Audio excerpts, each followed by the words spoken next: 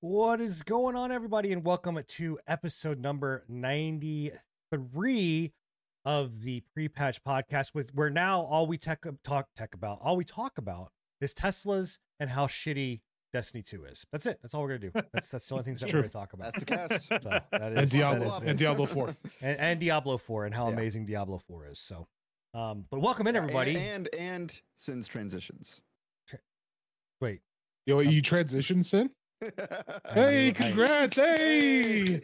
Hey! Yes.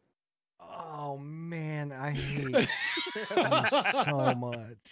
so much. Congratulations! Oh God. 93 episodes of this shit. Well, welcome in, everybody. It's gonna be a great cast. We've got a lot of stuff to talk about.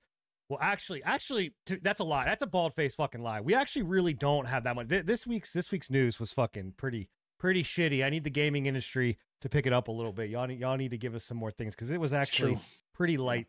Pretty quiet this week. Yeah, it was not a lot, but we are going to talk about informants fell short too. Some pretty good info. And again, if we always need to, we can just go shit on Destiny because, you know, they did have their Destiny state of play or state of whatever. State of the game. State of the game, and it's still Destiny and nobody's playing it. I'm just it's clickbaity. But anyway, yeah. So we're going to spend a lot of time talking about Remnant 2. We're going to spend a lot of time talking about Baldur's Gate 3. Because that came out today and Enigma has played it as of today. And then myself and Bill, did you play the early access of that? Yeah, I played a bit of it. Was out? Oh, nice. Yeah. Okay. So we have all put our hands around the gates of the Bald and played around firmly with grasped it. Yeah. Oh, yeah. So, and then always we're going to talk about Twitch and the platform news, all those kind of good things. So it's going to be a good cast. So make sure that you tune in. And if you do miss it, check out us on anchor.fm/prepatch podcast or any of your podcast apps. We're going to jump right to it. We're no holds barred. We're getting right into the damn news, nit and gritty as shit. So let's talk about Twitch. And their new news, which is that they're adding a new chat setting to easily adjust your screen reader preferences.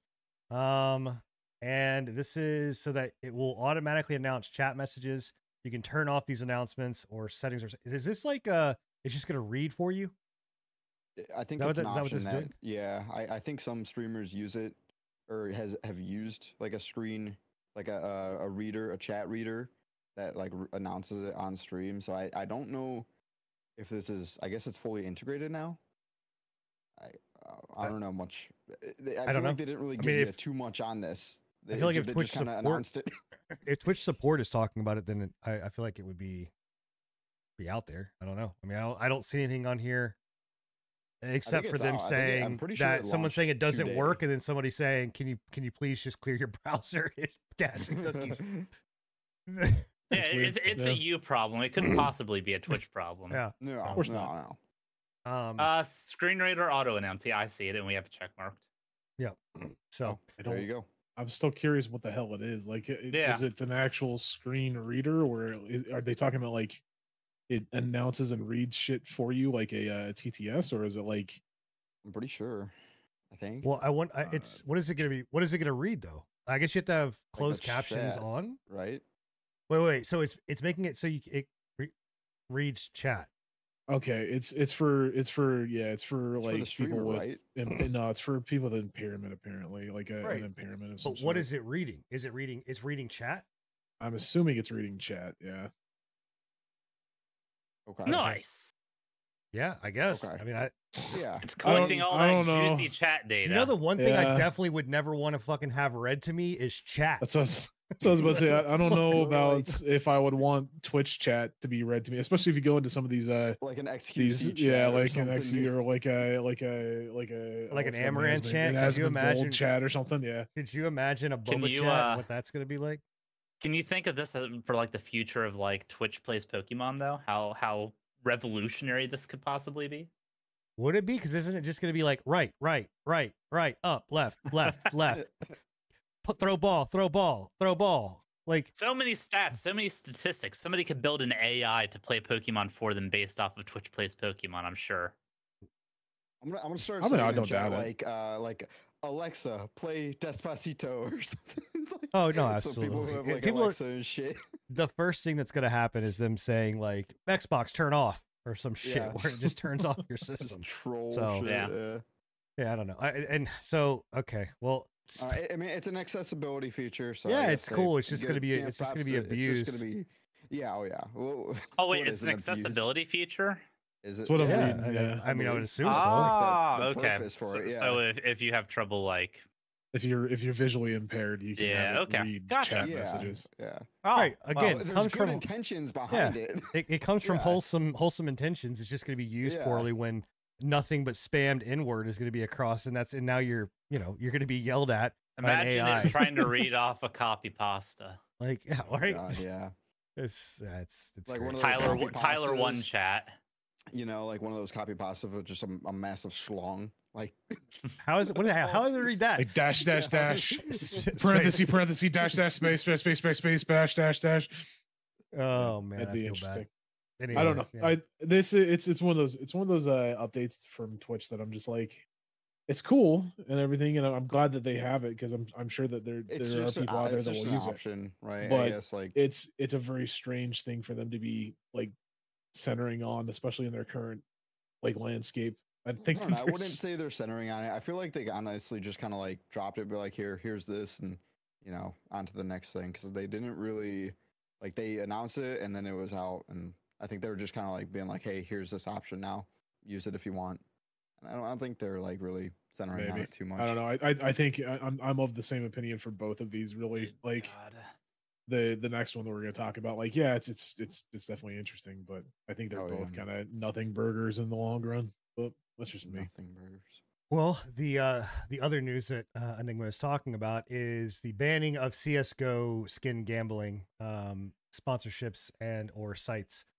Essentially, this comes from Dextaro, and we'll scroll down here so you can kind of see a little bit more of the article. But Twitch basically is now explicitly prohibiting the sponsorship and promotion of CS:GO gambling sites, which I thought they did that a while ago. I thought they really stepped up too, man. Like, I guess, and that after Phantom Lord, like the whole scenario with Phantom Lord, and like everyone deep dived on the gambling sites. I thought Twitch never banned it. It's just that that specific person got in a lot of trouble, and you stopped hearing about it essentially. What I think happened though is a lot of those sites got investigated, and a lot of them shut down. So there's only a few left. So I'm sure this is just cleaning it up, because I'm sure some streamers were bringing it back almost. I love how Twitch is banning it, but like Steam is just, or Valve is just kind of like, whatever.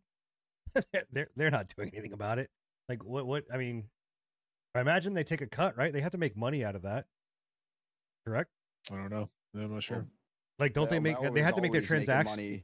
Well, don't they make a transactional fee, right? So, like, well, I'm just saying, not even the case opening part, but like, whenever there is a trade for a monetary value, wouldn't they make? No, I don't believe so. I mean, I know that whenever you do like sell something on the marketplace, yes, but isn't that how they're going? So, are they? No. What are they doing? Are they trading for cash outside of the outside of it? Probably that's why they're having these gambling sites. External means, a lot of these sites have their own.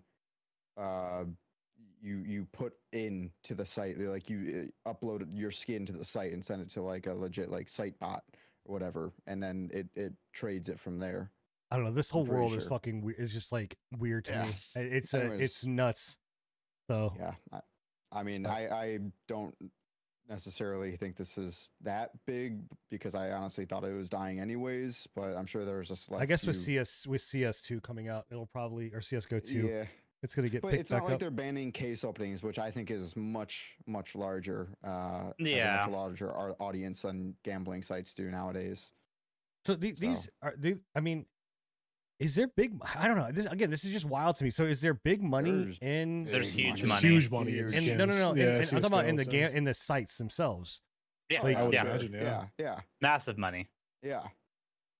It's the same thing as with Steam. Like, Steam makes massive money off these skins too, because you have to purchase the crates or whatever to. What do you? They make their big bank off the crates, and then the cut they get from market buys. How is it? what is it that they are gambling? Like, I don't understand. Someone explain to me the gambling process. So I open up a crate. I have skins in CS:GO. So I open up the crate. I get a skin. If I remember correctly, a lot of these sites have like a slot machine vibe to them. The one that I saw a long time ago had a slot machine vibe to them, where like you would do a spin and it would go through. And then there's ones that are slot machines. There's ones that are even professional bets. Like you bet on teams, you bet skins on teams, and you get a payout. Like, you know, if you win, you get a payout of a certain price, and those skins equate to that price.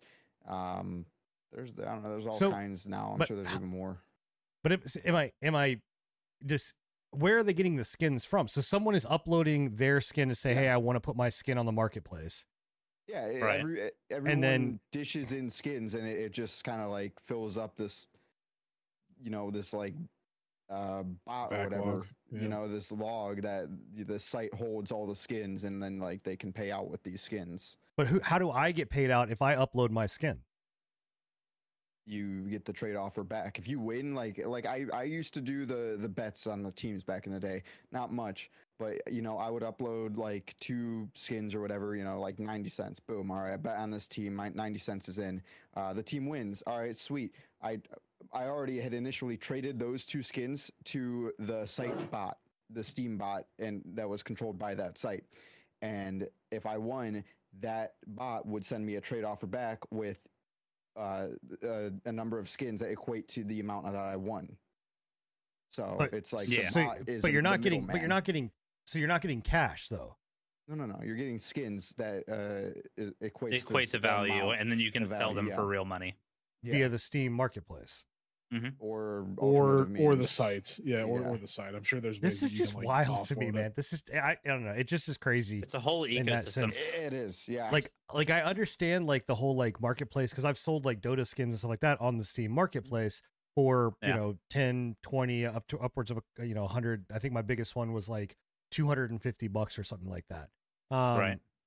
But this idea of like loading those skins into a thing to then gamble this, I don't know. It's like, it's fucking wild. That's just crazy. So, okay. I didn't know it was that big of a market. I did not. It wasn't. Heard of people, it isn't anymore. It used to be a lot more prevalent. It's not as big. Well, I mean, the gambling market is not as big. The Steam skin market is still huge. The skin market, is still huge. Yeah, that is never going to drop like that. Who out there is buying these fucking skins like this? Like whales? As a whale myself, I would not. I can't.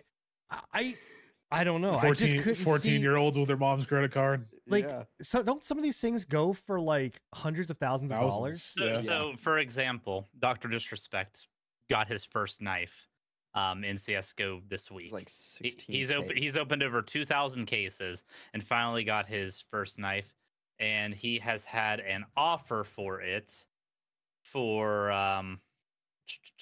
$100,000. But is that because it was his knife? No, I don't know if that's because his knife or part of it, but it very well could be. There are just knives and skins that are worth up over 250,000. I think somebody bought a house with a skin once. If I remember correctly, I read a story. What real estate broker is fucking for not recently? Not recently. I can tell you that for with selling their skin, they bought a house. Are you telling me I could have bought my Tesla with a fucking skin from CS:GO? Yeah, man. This is bullshit.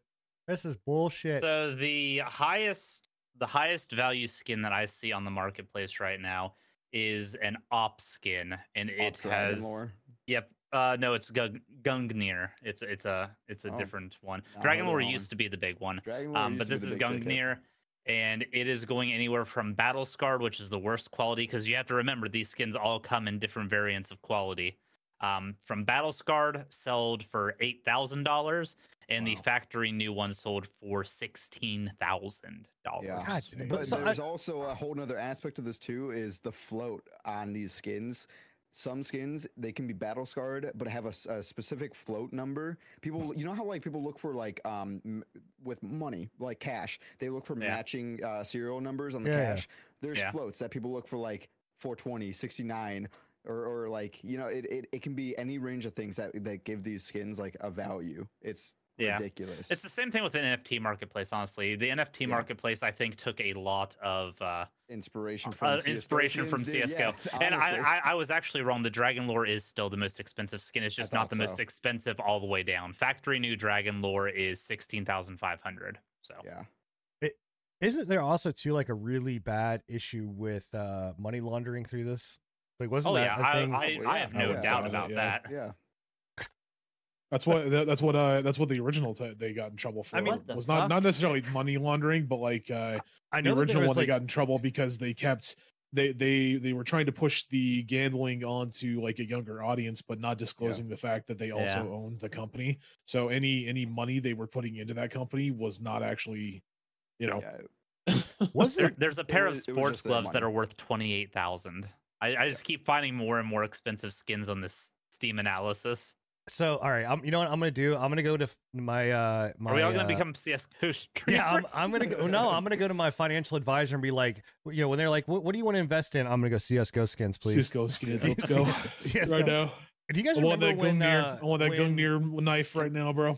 Can I pull a loan out in CS:GO skins? Well, okay, so a couple things, right? Two things. One, do you guys remember back in the day? Like, this was way back in the day. It's just like early, like right after, I don't know, like maybe like 4 or 5 years after the success of WoW, that the government ran programs and spec ops inside of WoW because that terrorists were using it as a cell platform to like recruit and train and like plan out stuff and communicate. Pretty sure I remember hearing about this story. I do too. And then also on the ludicrous thing of as far as like e-commerce money in the fucking state of the world, Post Malone, which I know Post Malone is a huge Magic the Gathering fan, and he is an avid collector.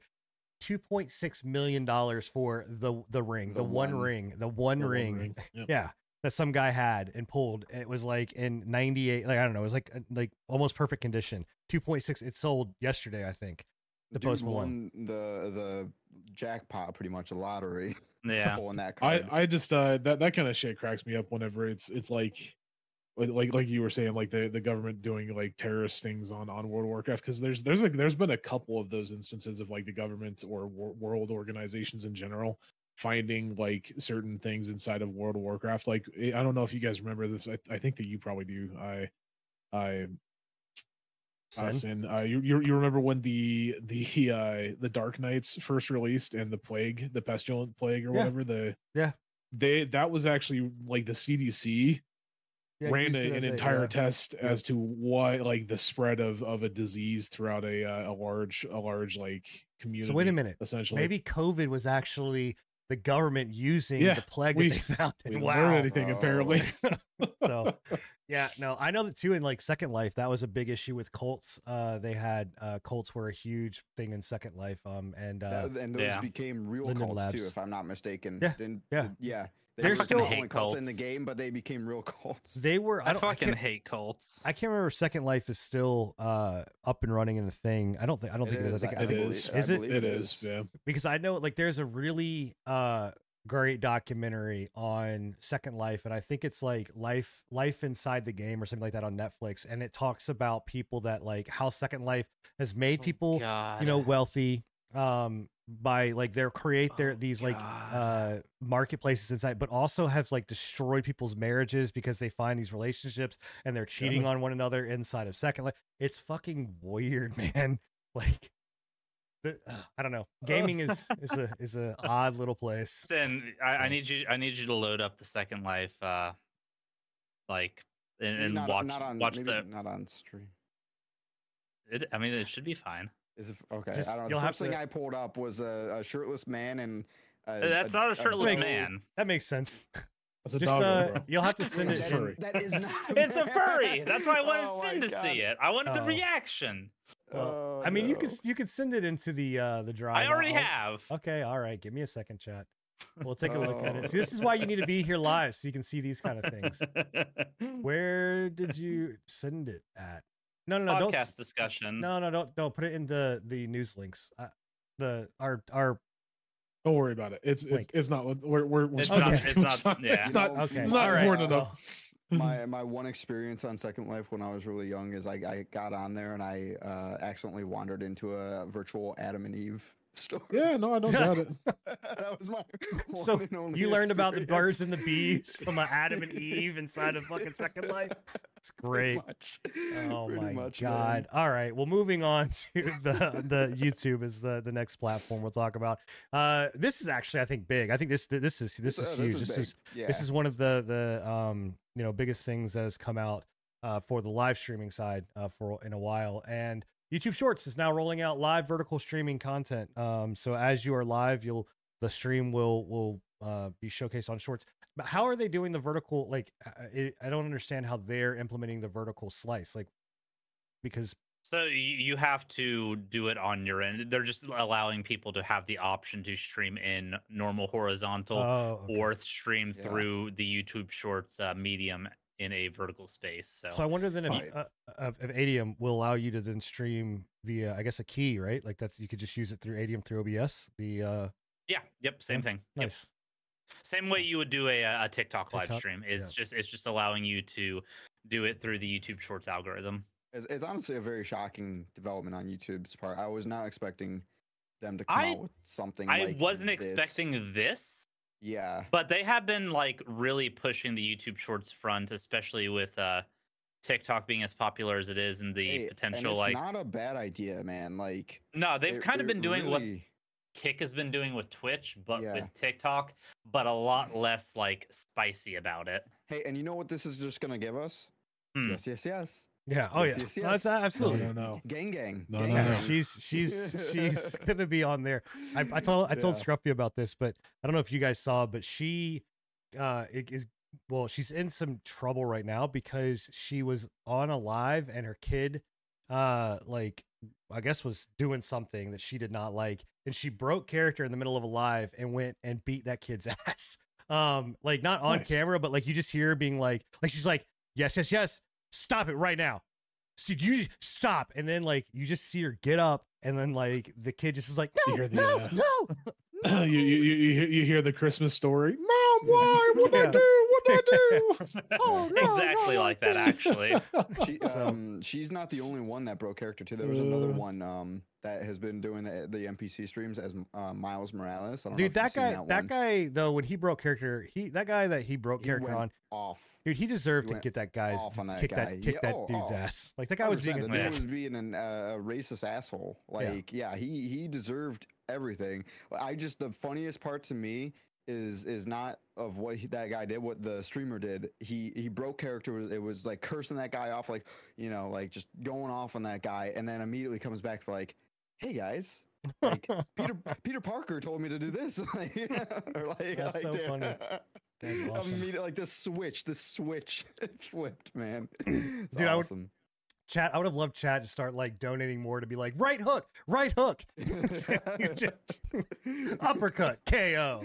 Been great. Well, what would have been even better is if you would have started saying the lines from Spider-Man, like in like Spider-Man 2, like the combat lines that they have in Spider-Man 2 and Spider-Man. Been great. Justice has been served. Oh man.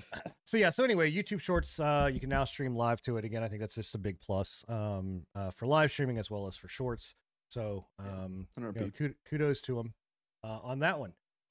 Kick also came out with some interesting updates and actually some new features that are, again, I think also big wins and huge for the platform. So the big things that came to Kick are one, chat replay on VODs, which seems stupid. I don't know why that wasn't a thing anyway, but that is now available, so you'll be able to see the chat replay.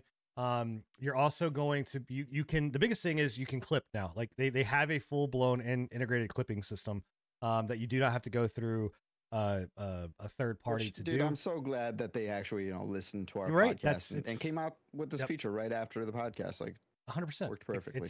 It's absolutely because of us and because of Scruffy. So thank you to all the Kick streamers that are out there. You can thank the Pre-Patch Podcast and Scruffy. We'll expect our we're not going to take 5%, we'll just take 2%. So 2% of all of your clips, the income from that comes to us. Okay. So thank you. So then I think the other thing was that, I think actually that might have been it. I think it was just, the download button. We also added downloads for clipping. For streamers? So you can download the clips. Oh, nice, dude. Nice. Yep. That's good. So that is the big things coming to kick on there. So again, I don't think anybody's shocked, right? Like these are the things that we said needed to be done. They needed to continue to. Yeah. Even though this is not innovation, this is just adding basics. They're pushing it out, and they're keeping up. Yeah. So. Yeah. So those are that. So going on to what we've been playing, this is where we're probably going to spend a good majority of our time because there's some really awesome news. I do want to talk about Remnant first, as it kind of came out first, and then we will talk about Baldur's Gate 3 as it was obviously just released. So we all have played Remnant 2. Bill, you've put in you and Enigma have put in the most time for sure into the game, correct? I think I have 24 hours on it right now. Yeah, Enigma's put in more time than I have. I've probably put around 12. Okay. And you're playing solo mainly, Bill? Yeah, I tried to play co-op and it didn't work out well. I do plan on playing co-op with a few of my PS5 friends, but the PC, at least with my PC right now, it's a no-go. You were saying that you were having weird about that, man. Like, it doesn't make any sense. It really doesn't make any sense. Yeah. Yeah, both myself and Bill have pretty much comparable PCs. Like there's a little bit of a difference between the two of us. I think I have a little bit better CPU than he does, but predominantly most of our PC is pretty much the same. Yeah. And he's having such a drastic. You were watching as it was happening. Yeah, he's having such a drastic change. I don't know what it is. I don't know if it's just like regardless shaders or what, but yeah. Yeah, I've been playing mainly solo on the PS5 and having a very good experience with it there. The PC, if you go through the Steam reviews, it's got notable PC performance issues depending on people's rigs. I don't know what's wrong with my rig that's causing it, but I was fine in the tutorial. There's a little bit of lag in the hub world when everybody loaded in, but as soon as we loaded into the Fae area, we loaded into the castle with everybody with those glowing wings and stuff. It went to shit. It was like dropping like below 30 FPS, very inconsistent. Wow. Like crazy. 2 to 3 second stutter periods. I could not effectively play the game, so I had to refund it on PC. It's very weird. I don't know what's going on with it. I will say that there is a lot of people that are having issues with it, performance wise on PC. It probably just needs some early. It's not shocking to optimize the PC port because it seems. I've not had performance issues per se, but I've had some graphical issues. Same just here. weird little things. So they just need to, clean it up a little bit. It seems. Nobody's really surprised that it's a broken PC port. We don't get good PC ports these days. Definitely developed in the mind of consoles. Yeah, that's apparent. That's the main reason why I buy stuff on PS5 these days. That plus I can get a disc. So, but I've been having a really good time with it in the solo. I picked the handlers. That way I could have a doggo, split aggro a little bit, and I have a doggo. So it was a no-brainer, honestly. Good solo class. Yeah. So, no, it's what are everybody's thoughts? I mean, I've played the least of this. I did play some, not much. I mean, we didn't even get through the first, I think, even level that night that I was playing with you guys. We got close. That boss was the end boss. That boss is fucking rough, man. Like it is insane. So, I mean, good. Did you have anything else to say? No, I was gonna the limited amount of stuff that I was gonna say kind of about this is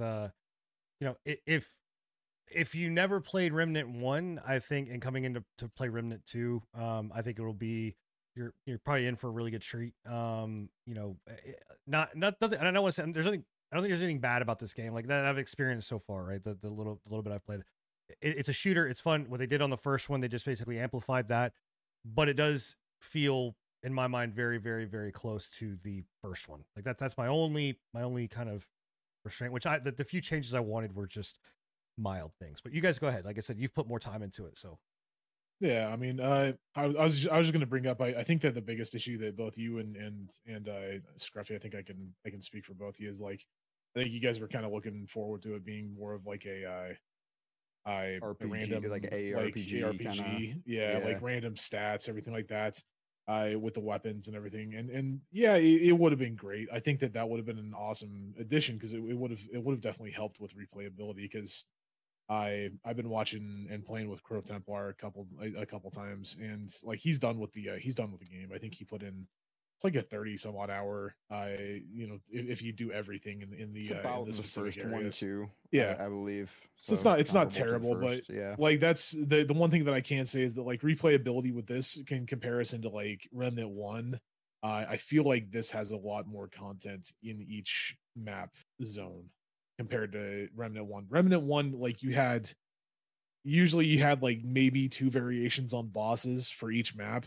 On this one, there's like 3-4. So they've added a good 50% more content on each map, roughly. Can I put a note in there too? Because you had sparked a thought. I feel like the maps also feel less linear than the first one. For sure. And I feel like they're bigger. Yeah. I feel like they're a lot bigger than they were. And they split off into multiple areas that you can pick and choose what you want to do. So that's a plus. I will say one of the best parts about Remnant, and I will say this from the first one, and they've drawn it back over into Remnant 2, is the fucking puzzles, man. The puzzles are legitimately some of the best that I've played in a very long time. Remnant 1 had great puzzles. This one, they just exponentially better in all aspects for the most part. There are a couple of like little instances where like there's I don't know if it's a bug or if it's like a situation of just like we weren't able to out DPS it, but we did run into one. You remember that sewer level that we went to, Scruff, the other night, where we found that the glowing numbers on the wall? Yeah. That myself and Crow were doing that same sewer, and it had a differentiation in it. It had a boss mob in it that was like those those were rats or whatever they're called, the big bulking rat dudes. I fought one of those. We had one. Granted, we were playing on Apocalypse, and he was like 30 levels above me, obviously. So take that as you will. But we were not able to Apocalypse already. He has, yeah. I was playing on his because he's beat the game already. So gotcha. But we were playing that, and then we were fighting that monster, and every time we would get it to a certain point in health, it would run away, run into one of those sewer grates, and then heal completely back up and come back out. Oh wow! So it was, I don't know if it was like a bug that it was healing completely, or if it was more of it. Yeah. So if it's a bug, then that makes a lot more sense. But yeah, we were just getting completely wrecked by that, and that was the first time really with Remnant 2 that I felt like.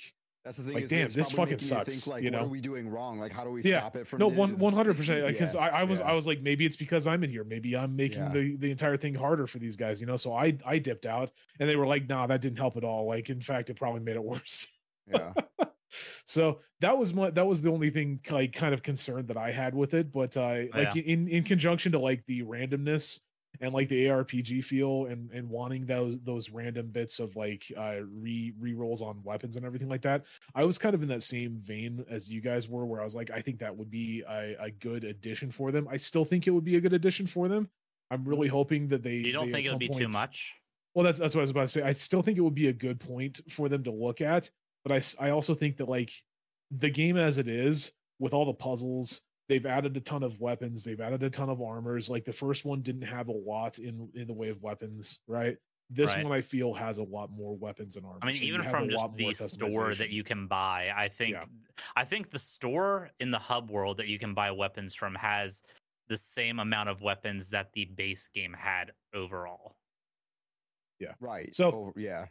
It's one of those things where I understand where you're coming from, but I also look at it as like, they added more weapons, they added more armor types. I also feel like they have a lot more customization with the archetype system, the class system that they added in. That offers a ton of customization because not only on top of your weapons and armor, now you have an entire class that does things differently. And they have a ton of archetypes. I am so shocked with how many archetypes they actually have. If you guys don't want spoilers, click away right now. Obviously, I'll only be like a minute, maybe two, talking about these archetypes. But I'm giving you fair warning. Spoilers are ahead, so we'll give you like a couple of seconds until the end of me talking. Essentially, that we'll do that. So, one archetype that I was really impressed with is the Archon archetype. I don't know if you guys have seen this yet or not, or if you guys. Is that the summoner? No, the Archon is like an end game archetype. Okay.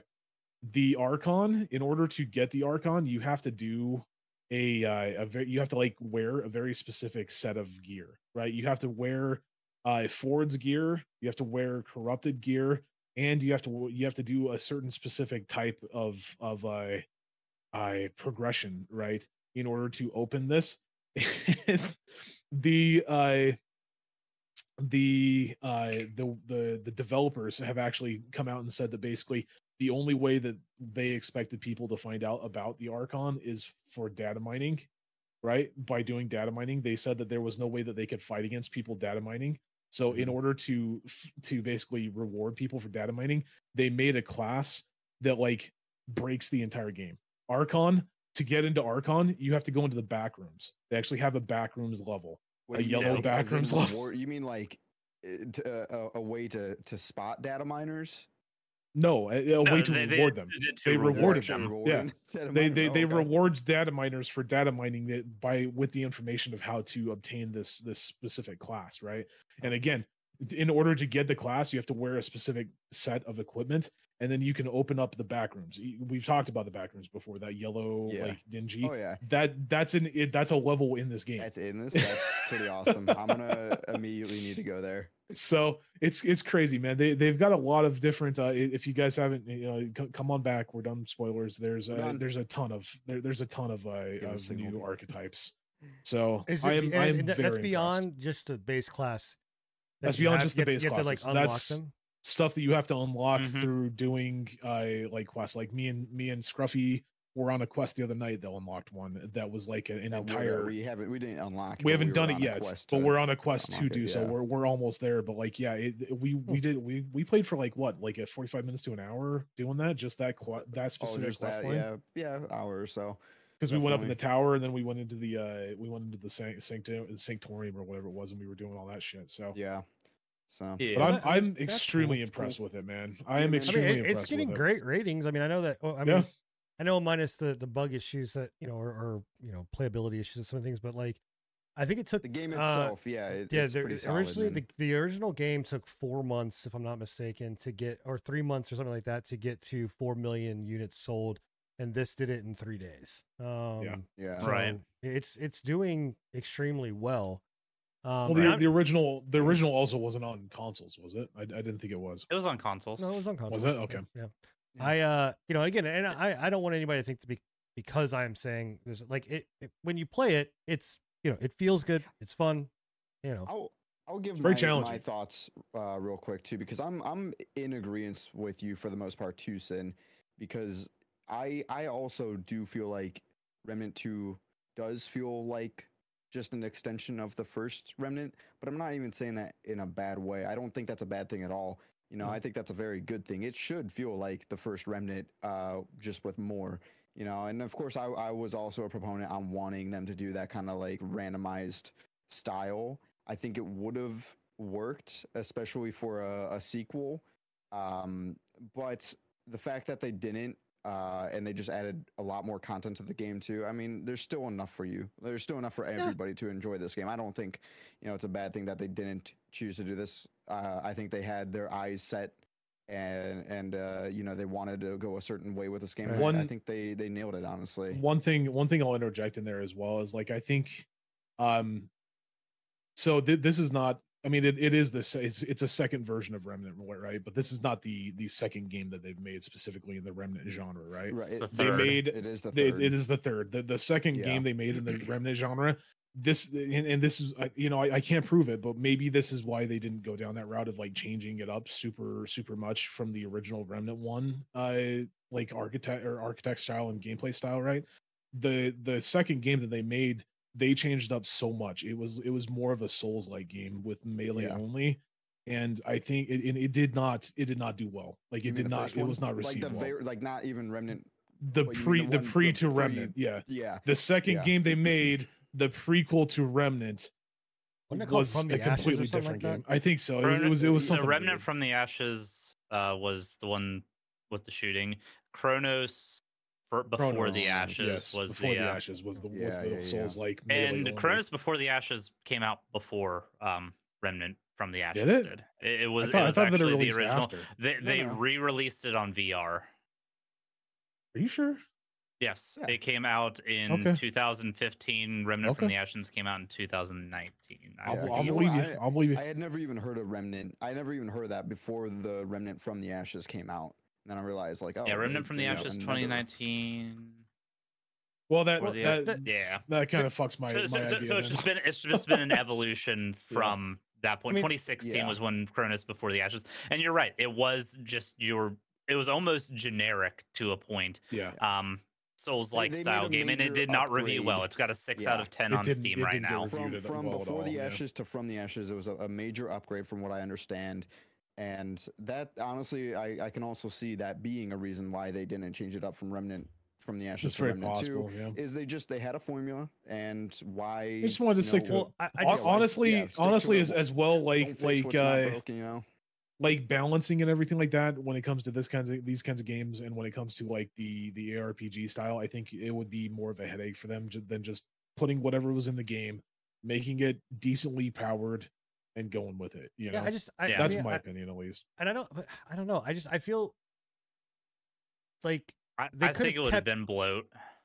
I don't know. To me, I think they could have kept everything the same, the exact way that they're doing, and just the weapons I don't know. Drop. Make it. I don't know about bloat. I don't know about bloat, but I think it would have been just artificially like extending gameplay. Because some of these things are so hard to get one of, like that. It would take you hours to be able to get one of these, and then you would have to do it over and over again with no guarantee that you would get that spin on it again. Yeah, that class that we were talking about, just barely, not the first one, but the one that me and Scruffy were doing in the asylum right there, right? Yeah, like that was an hour of gameplay time essentially, and we still don't have it completely, you know. Yeah. And honestly, if I didn't know that class was there, I would never know. Like, there's nothing pointing me in the direction that, hey, there's a class here, you know, or there's an unlock here, you know. So yeah, I don't know. I do want to. Got is a solid product. I understand where you're coming from. Like, I think that I would have been very happy if it was like that. Like, I would have been very happy if it was more of an ARPG. But I'm very happy with how it is right now. I think that the attention to detail that they put in with a lot of the weapons and armor sets, it really shows. Whereas, like, I think that maybe if they went down the action RPG route, where it was just kind of a random chance at getting a certain specific style, type of weapon with random affixes. Yeah, they would have to do it as like random drops from things. It would just be a little weird. It wouldn't be more centered. Like, it wouldn't be more specified to the area. And I guess this way too, there is a point to be made that they have more control over the balance of the game. Right. That's what I was saying that earlier. Kind of system, there would be a lot of balancing issues depending on like certain roles of weapons and whatnot. Then again, really, like, with balance with this game, I personally don't really feel that they care. Like, some of these weapons are extremely overpowered. It's only the bows in certain situations. I remember in the first one there was some balancing issues, and they responded to it. They're gonna balance things specifically shredded. They're gonna balance things specifically for like things that are extremely overpowered. But like these guys, I don't want to do a dig at D4, but like I'm gonna have to. Like, D4 is so fucking in there with like, we need to make sure everything is balanced. When you don't, just make it feel good. Like, if your player feels powerful and it's a little OP, and the thing is, who fucking cares? Of like a balancing hell of where you're trying to fight fire with fire the entire time, and all you're doing is just adding more fuel to the fire. I don't want this to be like a Borderlands situation where, very true, because Borderlands is guilty of that too, where they find fun in killing. Borderlands is definitely bloated as well. Like, a lot of their stuff, it's just so much. There's just so fucking much. I will say the fun aspect, but oh my god, everybody shut up and let Bill talk. Bill's been trying to say this one fucking statement for 40 minutes. Go ahead, Bill. Say it. You're okay, they have added a bit They have added a bit of randomness. They took the stats off of armor outside, like the special stats where like the gear sets had like special bonuses, like equip, like you could carry more or you would do more melee damage, stuff like that. They took that off of gear, and they did make it so that you randomly get from chests and from bosses and stuff like that relic pieces modifiers that will modify your build. So there is a random aspect. I guess I didn't notice that. Yeah, there's a random aspect in that, and that is entirely random. They come in different rarities, they come in different typings, and some of them are really damage. Cool. So some of them are really cool. There's one that like generates shields and shit. Which is, maybe that's just enough of what we needed, you know. Yeah. Plus they make it so that your relic, which is your healing item, you can change out with different style builds too, depending on what you get. So that again, there's like a heart that has like a shielding aspect to it too. That combined with the different armors, which the armors are based purely off of weight and resistances now, and fashion, of course. The static weapons, but some of them taking a while to get. And the class system, which you unlock more classes as you go. I think there's a lot of build variety here, and I think having any more would create it would be funky to say the least. What if they go ahead. I was gonna say, what if they were to, instead of adding random drops as far as weapons, to make it to where the bosses that you encounter at the end are randomized, right? Like they do that already. Okay, well, so what if the all right? Well, do they randomize the item the drops boss off of the weapon, off of that? Well, no, you get different weapons based off of how you kill the bosses in some instances. Yeah, just like in Remnant 1. Yeah, like in the first game, you had the dragon. If you killed the if you cut off the dragon's tail, you got a sword. If you killed the dragon regular, you got a SMG. So there's different variants of kill. There's one early game that like if you kill it a certain way, you get a rifle. If you kill it a different way, you get a melee weapon. Didn't they have it where that boss would always spawn with that map? No, like it wasn't. The boss wasn't. No, there were different bosses with the maps. Yeah, there just wasn't a lot. There's still a select number of bosses per map, but it's randomized per map.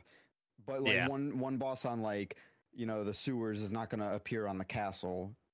It's been a minute since I played Remnant 1, so I'm trying to remember. It's fair. Same. Yeah. There's enough variety, I think, that you can really sink your teeth into it. The only downside, and I've heard this from several people, is that they neutered build variety in that they limit you to 60 trait points, whereas the original game you could have I had heard that pretty much infinite trait points. What about the dog though? Is the dog neutered too, or no? I would assume not. You need that testosterone to have that killing edge. You know what I mean? Can we get a zoom really quickly? Can we pause and get a zoom on the dog there? No, Sin might know. No, you cannot. But that's probably the biggest, besides the performance issue on PC, that is probably the biggest flaw that I have heard with the game, that the trait system is extremely limiting. You can only get, if you wanted to max out traits, you only get 6 traits that you're able to max out per character. You can re-roll them, but limiting yourself to 6 traits is... Is there 24 traits in total? That whole screen... I'm assuming is all the slots for traits. 20, yes. Isn't it expensive also to respect? Like I heard there was a big. It's expensive to do a lot of things in this game, like scrap and like the irons, like the forged iron or galvanized iron. It's extremely expensive to do a lot of things with the weapons and everything. So it's right kind of like on the video. I just got one of the random relics from that chest. It's kind of like D4. The further up you get, the more expensive it is to upgrade shit. So and some of these traits are like very basic but very necessary, like max health, max stamina, cooldown reduction, like the generic stuff that you're going to want on every single build. You can't really branch out unless you want to go extremely niche and leave yourself in a detriment in a different category. 60 is not enough. The developers have said that they are going to potentially look into increasing this, but as of right now, 60 is it, and it's not enough. You really just go over to Nexus Mods. They've got a mod for it already. So Nexus Mods, but that's again if your PC version works, and if you're a console player, you're not. If you're a console pleb, shit, I don't know. Sorry, listen, Bill. I got a disc. If Y2K happens, I can still play this. You can still play it as long as you have electricity. As long as I have electricity, I can get a Jenny and play Remnant 2 on my PS5. I've had a lot of fun with it. Like I said, I put about 24 hours into it. I'm nowhere near finished. I think 20 hours. That's me. 20 hours is me playing with you guys. What difficulty are you playing on again? I am playing on the secondary difficulty because fuck Apocalypse difficulty. The game is already. You're not playing on Nightmare. You're playing on the one underneath that. I'm playing on the secondary difficulty, veteran. Yeah, whatever it is. Gotcha. So there's. I think how have you felt the difficulty is so far? Because I feel like this game's significantly harder than what Remnant 100% so much harder than like Remnant. The hardest difficulty in Remnant for me is like veteran difficulty. What about you, Sin? Do you think the game's harder? No, it's easy mode. I forgot about that. Yeah. The first night that we played it, fucking Sid is like, bullshit. Bro, this game is so easy while we're fighting trash mobs essentially. The first like 15 minutes of the game. He's like, this game fucking sucks. It's so easy. I hate this shit. I say it sucks. I never said it sucks. Yeah, I just said it's easy mode. Like, let's amp it up. It's just what difficulty were you playing on? Veteran? I wanted to play on Nightmare. Yeah. I've been playing solo on Nightmare. And honestly, Bill's a real man. And honestly, co-op, we probably could have boosted it up to Nightmare because I do know that it scales with co-op depending on the amount of people that you have. And one complaint I do have is that you can only have 3 people, and I think that was the same in the first one. It was, yeah. I'm sure that's for balancing issues. Well, that's what I was about to say. They've addressed already, which they basically said, well, we tried 4 felt decent, but it still felt a little too easy with 4 people, so we balanced towards 3.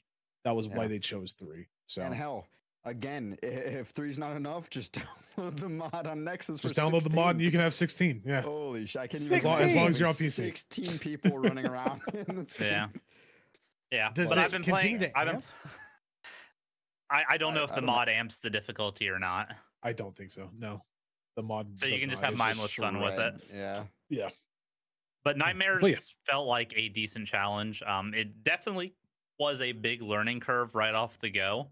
My first day of playing it, I think I only cleared 2 areas, not even like a world. Just are you playing veteran? Segments.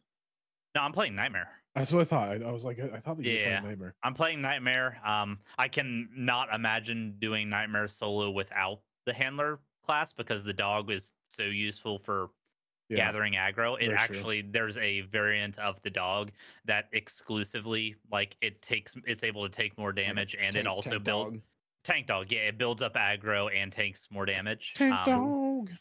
There's also healer dog and an attack dog, which I haven't unlocked attack dog yet, but the handler seems like a really good class. I've played it a little bit, but I went gunslinger, and I've been loving gunslinger. I will say for mobs, the handler is amazing. For bosses, not so much, because once the dog is down, you're basically a Remnant 1 character with no other perks. Because all of your perks are built around being in proximity to your dog or working with your dog. Like if the dog goes down, you lose all those benefits. Yeah. That's where your double being able to have 2 classes comes into play. I think. Yeah. Once you get to that point, I think it'll be a little bit easier for you. Because like when I went from being just a straight gunslinger, and then I picked up a hunter as well. That just furthered my damage output essentially. With everything that I was already using. So. Right. But it's felt good. It's felt. I haven't had too many issues on Nightmare. I did spend 35-ish minutes on a boss. I don't know if any of you have come across the Huntress in the Fey area. No, I haven't come off on her yet. It was the most difficult boss that I've had. It's a unique boss, so it's not like a reskin of a normal enemy built up to a boss. That is one thing I will say with a lot of the bosses too, is like they could have went down the easy route and just reskinned like mobs that they had in the world, but pretty much every boss so far that I've run into feels unique. So yeah. Boss design's good. Area design's really good. I've played 2 different variants of the Fey area, and one started me out like in the streets and the sewers and stuff, and the other one started us out in the castle where we were actually talking to like the Fey council and stuff. So it sets you on completely different paths. One's like Bloodborne horror-esque, and then the other one's like high fantasy. This is the same world. It's really. I like the Bloodborne world. the most. Yeah, it's really well done. I'm very happy with it. I'm very the Bloodborne one, honestly. Like Yaesha and the other locations feel decent, but they put a lot of love into the Bloodborne one. It feels like they put a lot of work into it.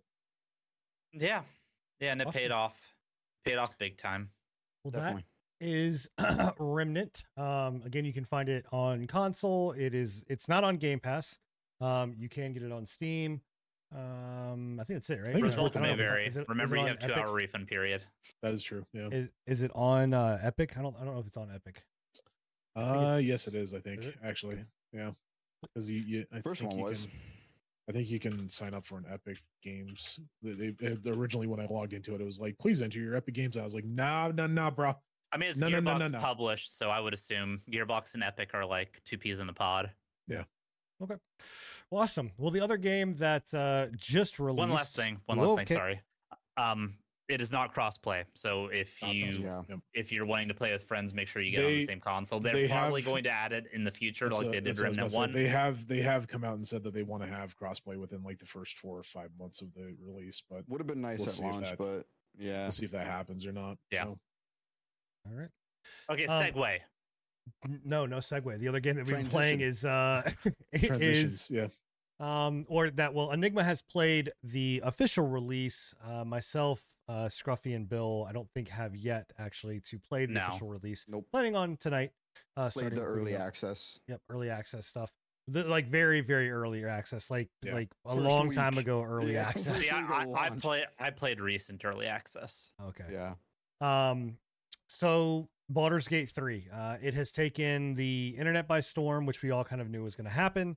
It has Steam by storm, dude. Did you hear that the Steam server Steam crashed? Yeah. Dude. It's a wild kind of thing, and I don't know why. I don't know why they didn't allow for preload, because I know why. They said they wanted to make sure that the Steam client didn't fucking crash, but how is that? How is that not going to happen? I don't get it. As soon as you allow people to start downloading, everybody's just gonna.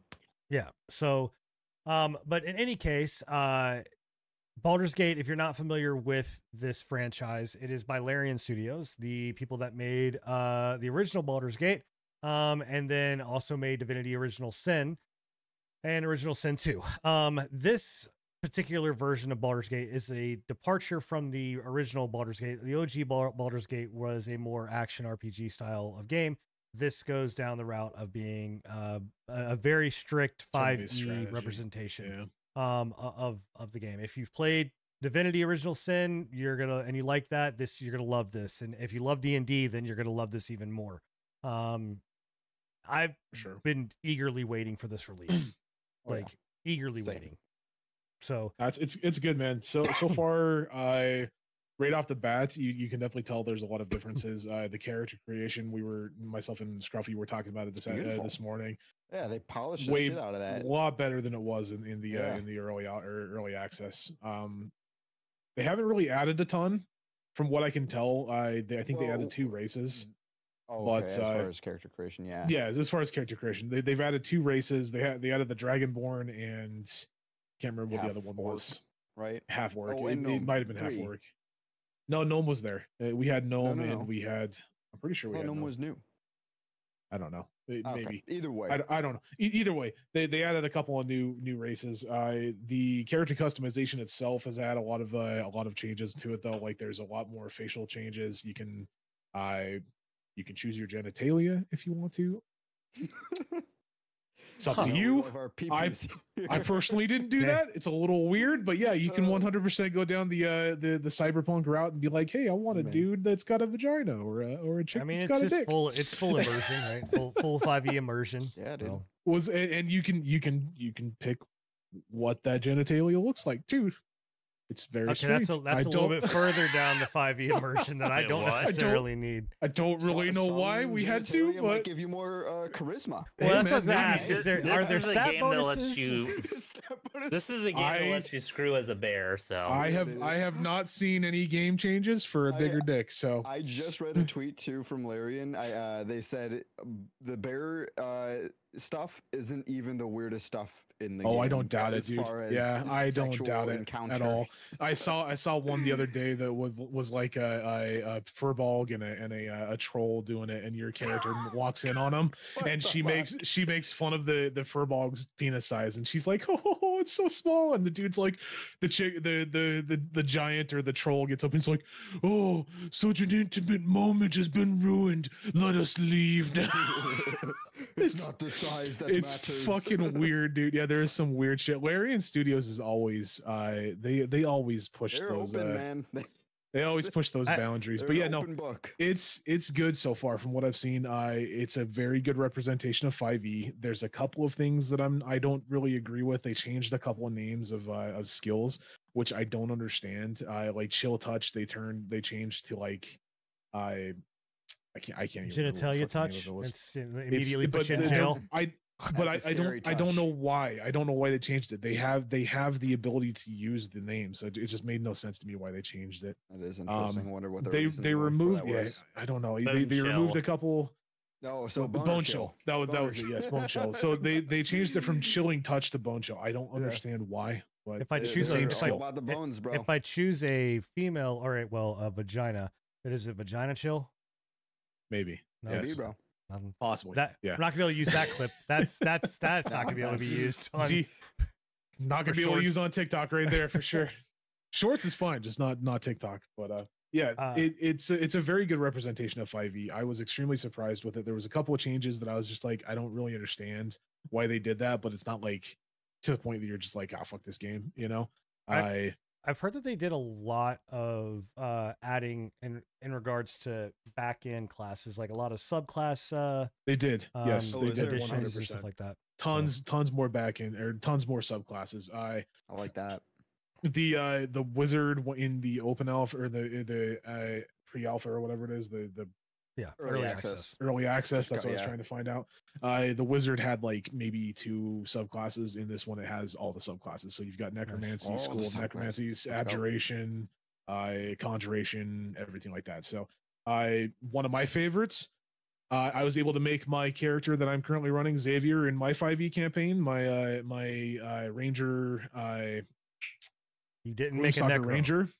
I did not make a necro right off the bat. But I can remake my Gloomstalker Ranger, which surprised the shit out of me because Gloomstalker is technically a it's not a new class, but it's not a new subclass, but it's not an old subclass at the same time. What's it called? Like, Gloomstalker? Gloomstalker, yes. Gloomstalker, the entire thing for Gloomstalker is like essentially you have a innate ability to be invisible while in the dark for creatures that rely on dark vision. So if you're in the dark, cool. If you're in the dark and they rely on dark vision, you have advantage on any attack that you make, essentially, and they have disadvantage on any attacks that they make towards you. So that's cool. It's huge. Like I'm really impressed with it. Looking forward to seeing the mod content for it too, because like there are a couple of things that they don't have in the game right now. Like they don't have Dhampirs, they don't have some races. You already know the mod content's gonna be huge. 100%. 100%. I don't doubt it. Yeah. Unless the DM's a bastard and uses a lot of lights. Exactly. Shao was my DM, by the way, if you guys don't know this. Shalador is my DM for my campaign, and he continuously tries to fuck my character left and right with lights. Everywhere. They haven't released the campaign creator in this though yet, right? Like I don't know if they will. We were actually, myself and Shalador were talking about that today. I'm not sure if they will. They did. They came out and said that. Oh, I didn't know if it was already out, but they said that they were going to support custom campaigns. I just didn't know if it was already out or not. I don't think they have. I don't think they have one like they had in Divinity. Like Divinity had a DM mode. I don't think Divinity had it when it first came out, though. So that's why I didn't know if this one had it. No, Divinity released with a DM mode. Oh, Divinity 2. I think Divinity 2, Original Sin. Yeah, Original Sin 2 released with a DM mode. That's the one that I was talking about. I don't know about Original Sin, the first one. No, I was talking about the second one. Yeah. Yeah. So but if they release a campaign creator for this, it's going to be huge. The only reason why I would say, and myself and Shalador were talking about this, the only reason why I would say they possibly might not do it is because Dungeons and Dragons is already coming out with their own digital GM tool. Essentially, the game, they're coming out with their own version that's published by them. So I'm not sure if they're going to give Larian the ability to do that. But I mean, they already have the rights, though. They're already making money off of this. They have the rights to this specific for Baldur's Gate. They don't have the rights to like the other core materials from the core game, though. What would stop them from just allowing a dungeon mode or DM mode just within their game? Everything's already in the game. I can't imagine that. Tasha's Cauldron, all of their additional contents, everything like that. That would be the only thing stopping them from doing that. Because again, like I said, they only have the content license for Baldur's Gate and this version, as far as I can tell. Don't quote me on that. I'm not affiliated with Larian. I don't know for sure. Man. I think you are secretly affiliated. I would assume that would be the either only way. Thing stopping You know that mods are gonna the mod team. Oh, 100%. Community will allow that. If it doesn't come out officially, the mod community 100% will take over for sure. I can't wait to get in here and get my sticky fingers on every fucking piece of loot that I can goddamn steal and ruin campaigns. I cannot wait. Hands off those balls, man. I don't want to know about anything that's sticky on you. Don't worry about it, man. Don't worry about it. You know what you need? You need to chill your bone. Sir. No, how do you think that I get my sticky material? I'm just saying. And you know what I'm gonna say, Enigma. You better watch your back. You stay away from those edges, sir. I mean, you better do the same thing, bro. I can't wait to yeet Enigma 2 off of a fucking cliff. I've got to recreate that. Yeah. I think we'll probably have a more in-depth like review of it later on down the road, because like you got to realize this game is so huge. Like this, what I'm doing right now. Yeah. What I'm doing right now, this is like, I think I streamed for like 3 hours today, almost 3 hours. This was like 2.5 hours in, and we're not even out of the material. We're not even out of the what's called the introductory tutorial area. This game's so huge that didn't another developer come out and say like Baldur's Gate, you need to back it off. Unrealistic a lot of them did actually. On video games going further because of how big this game is. Yeah, a lot of them did. A lot of AAA companies came out and were like, "Hey, it's not fair." Yeah, hey, don't expect it to be so huge. Our games to be so huge. This is like a one-off, essentially, is what they said. But it needed to be. It needed to be big. It needed to be true to the 5e universe. For sure, everything that I am hearing so far, review-wise, for this game is that it is not. I mean, not almost perfect, right? Like obviously, there's going to be flaws.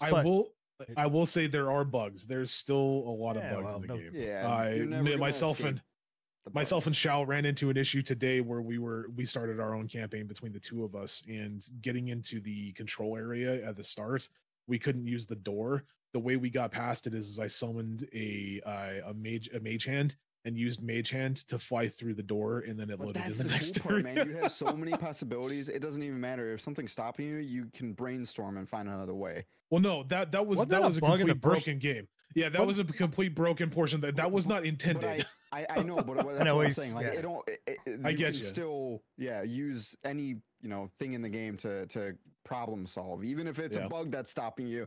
They give you the tools and whatever you need to get past. But wasn't that a bug in the original early access too that we were running into? That first area was a pain in the ass to get through. It was extremely buggy. I will say they shortened the Mind Flayer ship. Yeah, they shortened that introductory area as well. That introductory area is a lot shorter from the original, which is good.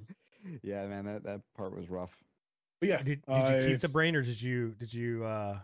I think we fucked it up. We tried. We tried to keep it.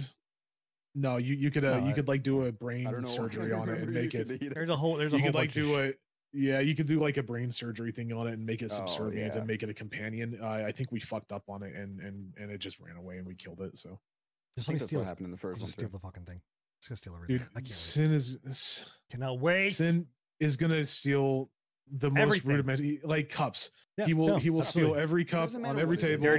Dirty rags. I don't give a shit. If it's something I can pick Silverware, up, I'm taking it. A ball, a rock. Probably he'll steal a rock. He'll be like, "This is mine now." Fingers off of me, Sin. No, I don't want to be. No.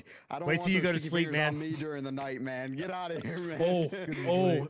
Speaking of that, they have like full nudity sex scenes as well. Apparently, no, that you can. Sin, no,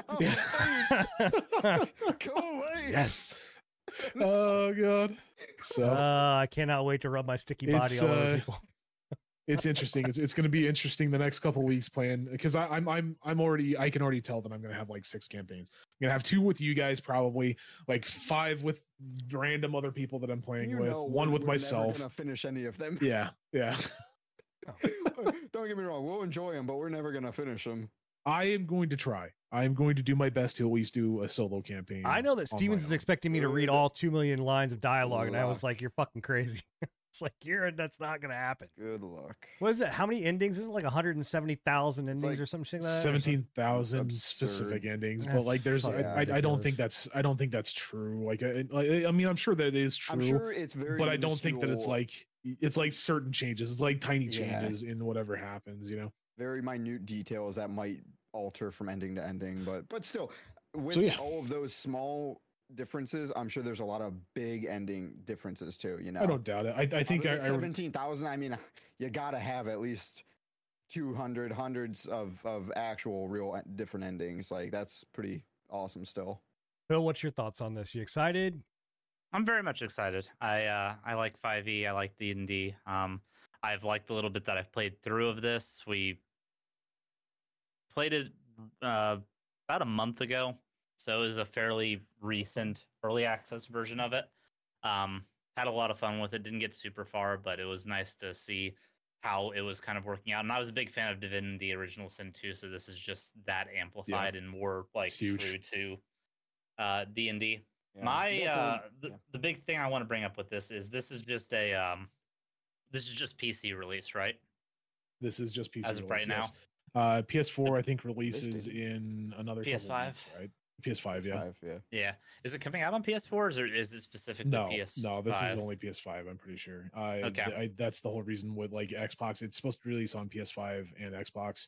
Xbox has no release date as of right now. It can't release on Xbox right now because Xbox Series X can't run it, and Xbox has a thing Series where S. if a game, S, not X, Xbox has a thing that like if your game can't run on both the latter versions and the like big boy version, they won't allow you to release it. So that is, I think, a massive detriment.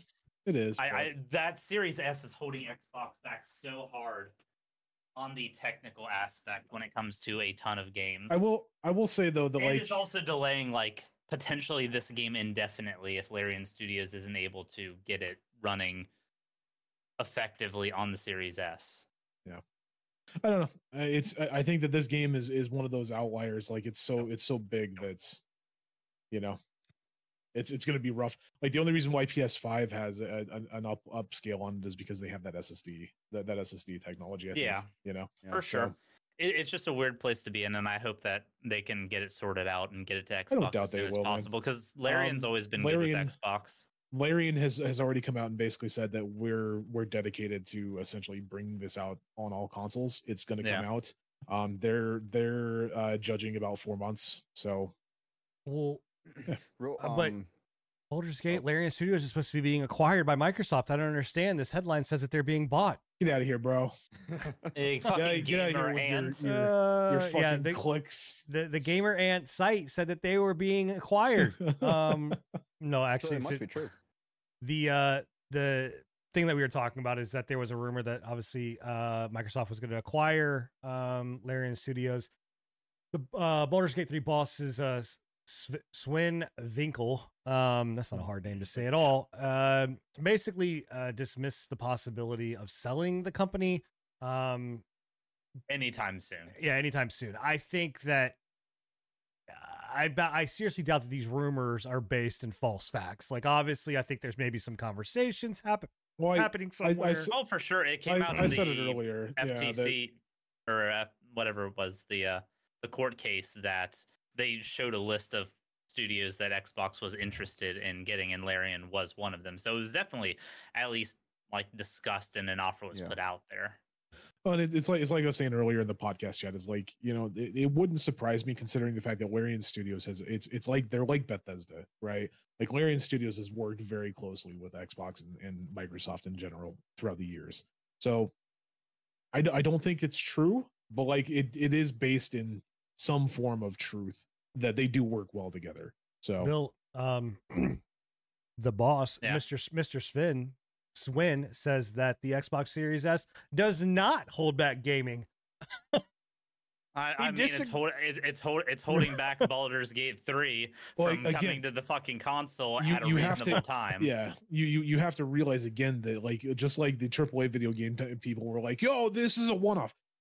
It's huge. This game is fucking huge. Like, yeah, I'm just. But no, this is a potential Game of the Year winner, and I think it's a huge miss that Xbox isn't able to get it out at the same time as every other system, simply due to the fact of hardware.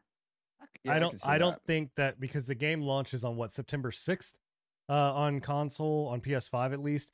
I don't think that that Xbox is really going to give two shits because Starfield is launching within literally the same that is very true. Days. Yeah. I mean, they probably won't, but why have one bestseller? Oh no, I'm not saying that you're wrong. Right. I'm just saying that I don't think that they're putting as much pressure to say get this out now when they're like Starfield's going to fucking take up, the next. But you think they should have prioritized getting this out. Yeah, absolutely. That's what it seems. I mean, and why not? No, I think we all agree with that. A whole audience, from Baldur's Gate 3 too. So that it's just not even for a shitty reason like Sony bought it out. It's just simply due to hardware. And it's not even just hardware. It's just the Series S, right? It's literally just the Series S that can't run it. There's no reason why they can't release it. For the Xbox, Series S is the one before or after? Series. So they both came out. The Series S is the lower fidelity version that also doesn't have a disc tray. It's the digital only. So they're pretty much holding it back because only the Series S. Only the Series S can run. But the other one could. The new. I'm sure. I have no doubt. Yeah. So that's a bit wild. I'm gonna tell you right now that Series S is not long for the world. I promise you that. No, when the Xbox Pro comes out, they're not going to do an S Pro. 100%. No fucking way, because it's only caused them issues. And I don't even think a lot of people got them. No, it was I understand them wanting to put an affordable console out there, but I think they're shooting themselves in the foot by limiting what games that they can release. If it can't release on that, we're not taking it at all. I get it for the gamer perspective, because you bought an Xbox, you want to be able to play any Xbox game or any game that comes out on it. To play any game, but it's holding them back. It's like developers still making games for prior gen consoles. Right, that's holding them back too. Yep. Well, one more thing too that if you fuck up my transition, I swear. I'm sorry.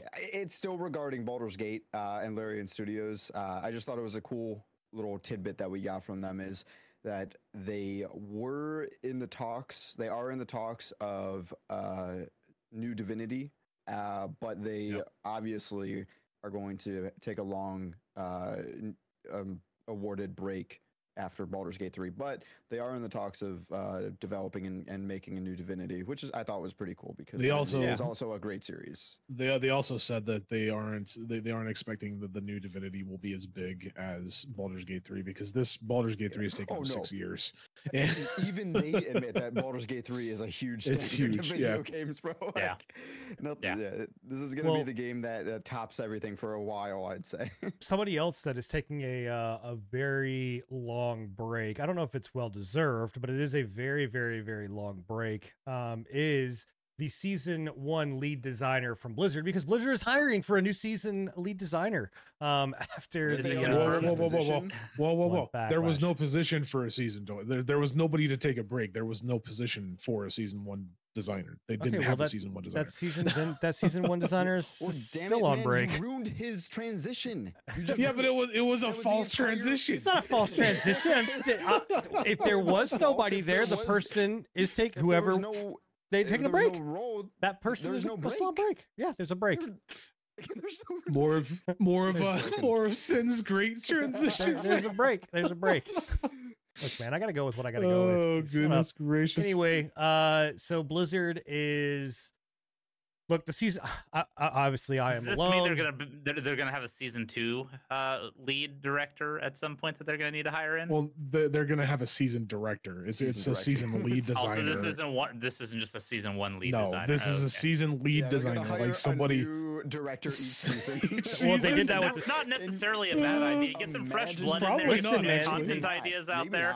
They did that with Star Wars. If fucking 7 was a different director than 8, then it wasn't than 9. So and.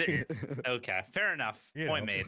But anyway, apparently I'm not the lone soul, and I'm not going to say that season 1 is phenomenal. Like, there are definitely flaws. I'm having fun with the game, but not to rehash all of that. But there obviously is some backlash that's going on right now with season 1, and with our next topic that's about to come up, having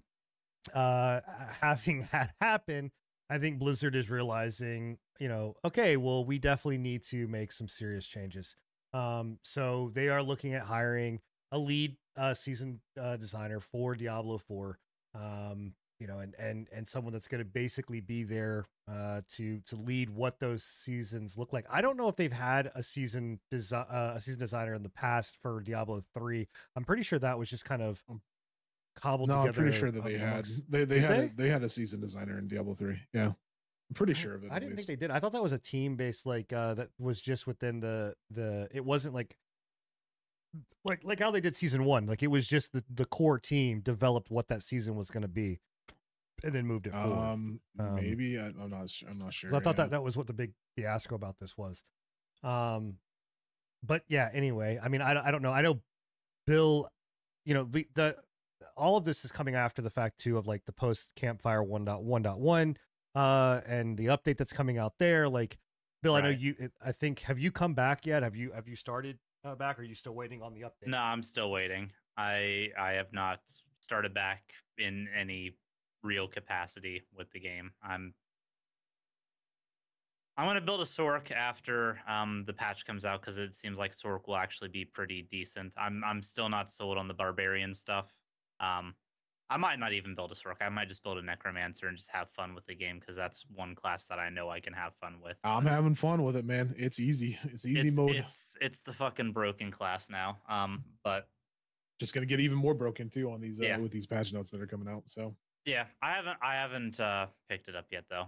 Again, I will say that I went into the PvP zone, had a lot of fun there.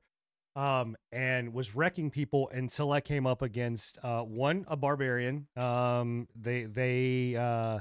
thorned you to death. Fucking build was ridiculous. So that was tough. But then about build, you mean the only viable barbarian build? I guess, sure. I don't know. I don't play barb. It's boring to me. Take 3 shouts and stack thorns. That's the build.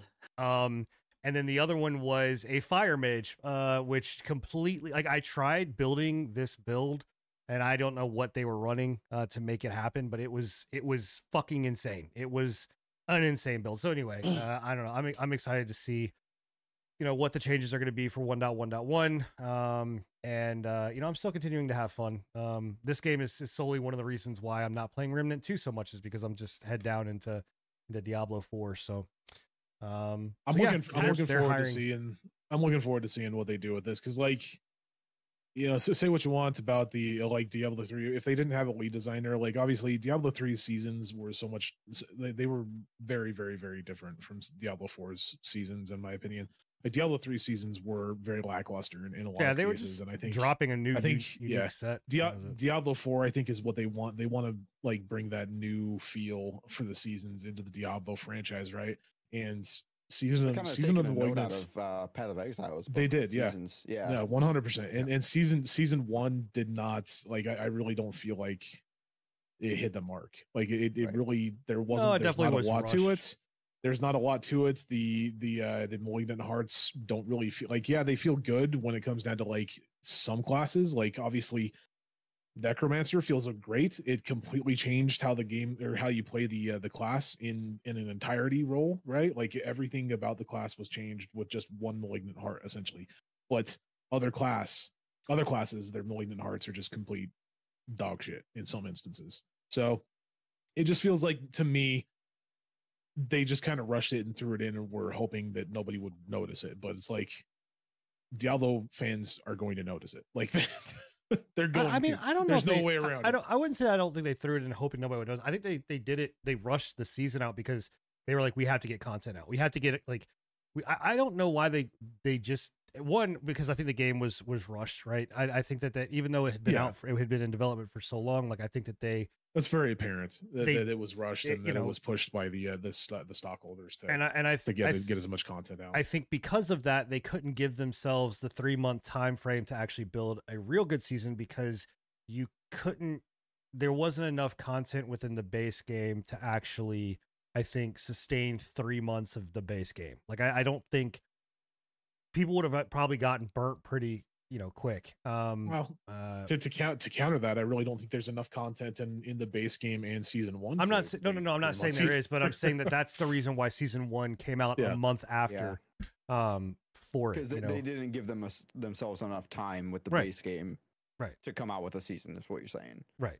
So, So anyway, we'll see. This all you bring up PoE, and that kind of brings us into our next topic, which is ExileCon happened.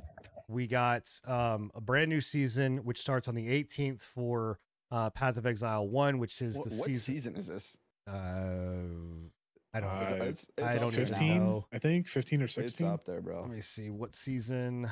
Give me one sec. Season of PoE. I think it's 15. While he's looking this up, I just wanted to note as well with the Diablo season and the new patch coming out, they didn't fix any of the bugs we talked about last week with like the battle pass with the shop being like they didn't add a secondary screen for whenever you're purchasing the battle pass. They didn't change it, they didn't up the amount of coins that you get from the battle pass, and they also didn't fix the actual bug where the one thing was actually making things cost more instead of less. That was not altered either. Not surprising at all, honestly. I didn't really think they were the patch notes while you all were talking about that, trying to find where if they fixed any of that, and it's not in any of the miscellaneous or UI or season. It's because it was a feature, like Scruffy said. It wasn't a bug. Like, how dare you say it's a bug? the mouse snapping to the thing and you automatically buying the battle pass. I'm sure that's working as intended. And the platinum is 100% working as intended. And the bug where you spent or you were able to buy things for less money, but then they made respecing cost more. 100%. That's a feature, bro. Holy shit.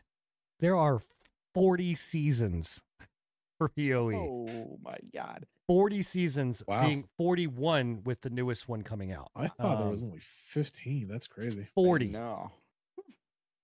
40. Well, leagues, seasons, whatever. I guess the leagues are their seasons, if I'm not mistaken. Yeah, leagues are the seasons. Yeah. 40. Hand counted them. That's crazy, dude. The game's been out for 10 years. So yeah, it's just nuts. Coming up on 10 years. Very actually. Sanctum is is Sanctum. No, that's not the newest season. I don't know. Anyway, the new Trial of the Ancestors. That's the newest season. Yeah. So anyway, that is we got ExileCon, and I think I think the narrative right now that's out there is like, oh, Path of Exile 2 is going to kill Diablo. I don't agree with that statement. I don't either, because I think Diablo will kill itself. I don't think Diablo is going to kill itself. I say it in game. I think that you're going to see a world where both of them exist, and I think that both of them, and I'm specifically talking about PoE 2 and Diablo 4. I think just like how Kick or Twitch needs another counterpart, whether it's Kick or whoever else to balance themselves out. I think that Diablo needs a PoE 2. Really they should have looked at PoE 1, and I think they are trying to look to PoE 1 to try to, do what they're doing.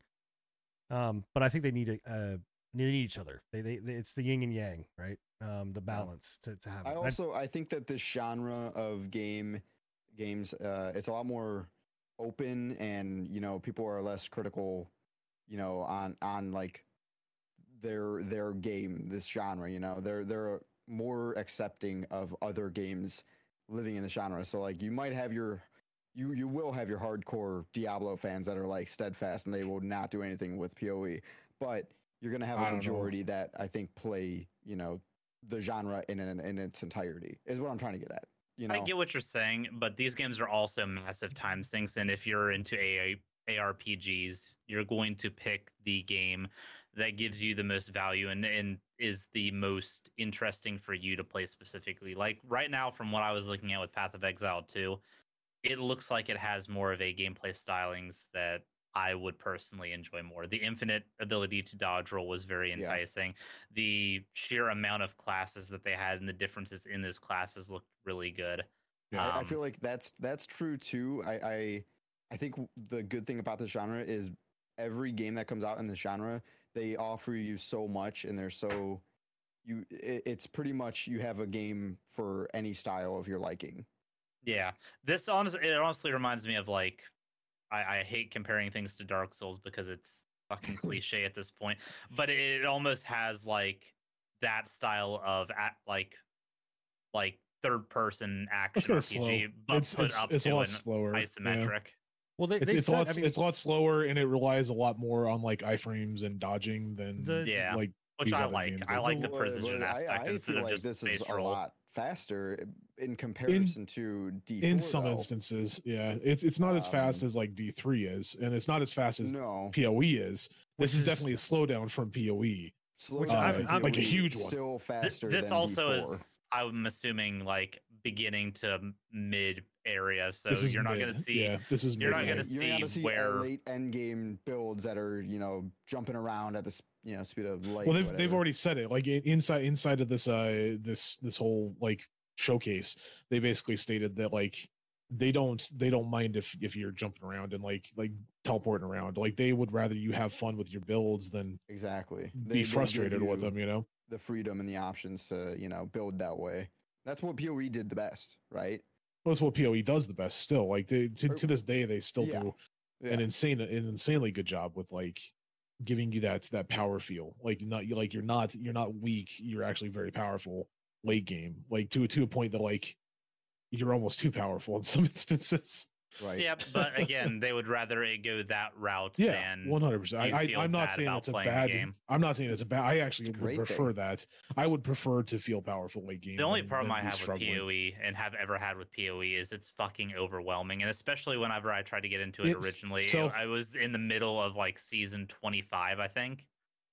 Okay, so this is one thing that I was talking to. I think I was talking to you and Sin about this the other day. Yeah. So I was under the same like wheelhouse when I first like recently, right? I went back before Diablo 4 came out. I was just like, fuck it. I'm gonna give PoE a try. We're gonna buckle in. I know there's a lot of content. Like Sin said, 40 seasons or 40 leagues, whatever they call them, right? There's a lot of content inside that game, right? And yes, if you want to dive into PoE as a whole, right off the bat, there's a ton of content that you have to wrap your head around, right? But like if you just play the base game and you ignore a lot of like the end game content, a lot of the league content you can't even do when you first play the game anyways. So like I started back in the last league when it started, I couldn't do anything with the current league stuff until I was like 40 or 50. So the friend that I was playing with was just like, ignore it. Don't even fucking pay attention to it. Just play the game, get through the storyline, get to end game, and then we'll figure that shit out. You'll start figuring that shit out one league at a time, essentially, right? So like, yes, it is complicated to get into when it first starts out with, because like PoE in and of itself, like the base game of PoE is an extremely complicated game, right? Like the build system and everything like that, and like the color system that you have on like your gear, it takes a little bit to wrap your head around, right? Like if you have all the league content that's they're trying to get you into, but it's just like but if you just buckle in and just say, I want to learn this game, it's not that hard. Like it really isn't that bad. So gotcha. Okay. That's one misconception that I do want to kind of point out, because I know that like I'm guilty of it too, where I said the same thing when I first started tried to get back into it. Was like, oh, there's just so much shit to it. I don't want to even try it. I'm just way too late. I don't want to even go in. I don't even want to touch it. It is very overwhelming. It is overwhelming. But like, if you actually like go into the game and you look at, you don't even really have to buckle down. Just go into the game, ignore a lot of the stuff that you can't even use yet, right? Yeah. Just ignore a lot of the league content until you actually get to it. it's relatively easy to get into. How honestly, much you can play it at your own pace. Yeah, even if it might not 100%. Seem like it, you're not forced. Yeah. And so like this game impressed me because originally PoE 2 was going to be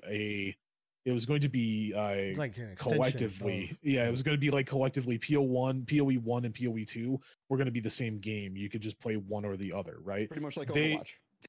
It got to the point though that like these guys actually got to the point where they were just like, we have so much content in our game, we can't put more content into it. Like we can't do that. So finally they realized that they need to separate this off, and now PoE 2 and PoE 1 are going to be independent of each other. The one thing that I am very extremely impressed about, and I've said this about PoE a ton of times, that I'm impressed with their microtransactions, right? If you buy a microtransaction, if you buy like a cosmetic on PoE 1, you get it on PoE 2. If you buy a microtransactions on PoE 2, you get it on PoE 1. So that's huge. Unless it says otherwise. Unless it says otherwise. Yes. Obviously there's going to be stuff that's specific for PoE 1 and PoE 2. But generally, from what I've heard, a lot of the stuff that you already have in the game right now, so if you have a lot of your microtransactions right now, those are going to be usable in PoE 2 as well. Good guy grinding gear games on that. Yeah. So their microtransactions are really good. They're huge. Yeah. Their microtransactions, I wish Diablo 4 would have microtransactions like they have cosmetics for like every little detail. Everything. They have cosmetics spell, for weapons, they have cosmetics for spells, summons, armor, even armors, recalls. Animations, recalls, fucking you name it. So pets, I will say they're expensive. Some of them they are expensive. They can range, but they're good. They're worth it. They're extremely good. I will say that I'm impressive that they're going to be releasing on all systems like right off the go with this one. Whereas PoE 1, it was PC mainly, and then it came out on Xbox, and then it came out on PlayStation like years later. Like there's a big. You got to remember that PoE 1 was released back in 2000 and. I can tell you. Hold on 1 second. 2011.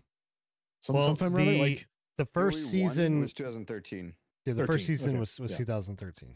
So back in 2013, like, you were never going to have years. And they're also not going for the prior generation console, which I think is a good step. I think is a good start on that. Like we need to be phasing out those previous generations. Well, like we just stated with Baldur's Gate, we would have been running into the same issues. So I don't know. Like I've talked a lot. You guys can give your opinion. I'm just going to sit back and let you guys talk at this point. I wanted to point out too. I don't know if you could bring that gameplay back up too, but after just seeing Baldur's Gate 3 gameplay, now comparing it to what we've been shown here, does this not look comparable to Baldur's Gate 3 graphics? Like as if this was just an ARPG version of Baldur's Gate 3. Like I am seeing. I can see that. I can see graphically, dude. The games both look stunning. This looks super amazing. Like big strides in top down. I'm really impressed with the lighting overall. The lighting as you round a corner. Dude, I'm digging it. I'm digging the look. What I can see. It looks like it feels great. Like it feels like the speed and the grounding that I want in an ARPG. I don't want to. I'm gonna compare it to Diablo 4 again. I couldn't get into D4 because I felt weighted down, too clunky. Yeah, I felt like there was a lot of features that were missing, like quality of life features that held me back. Bro, they have an overlay. A map overlay? Yeah. Dude, imagine that in an ARPG. Wow, an ARPG with a map overlay? God. Who needs that, right? Yeah. Blizzard doesn't, that's for sure. I mean, details just like that. They got it. It's an ARPG. They're necessities. I will say like this. This graphical update in comparison to like the graphical update between Diablo 3 and Diablo 4, I feel like this one is a huge jump. Well, but to be fair, the years in between, what was D3? What was D3 and D4 have about the same amounts. Yeah, they've got about 12 years between those two. I think. Keep in mind that this game isn't released yet. Also, they could always downgrade before the game comes out. It's still got a year and a half. Doubt that's gonna happen, but closed beta is a year and a half, so we don't even know when full release. There's a lot of time for things to change. Things could improve even more with that time and technology. That too. But who knows? Either way, what we're seeing in the current state, looks beautiful. It is for sure gorgeous. I am very impressed, and I am so eager to play this, man.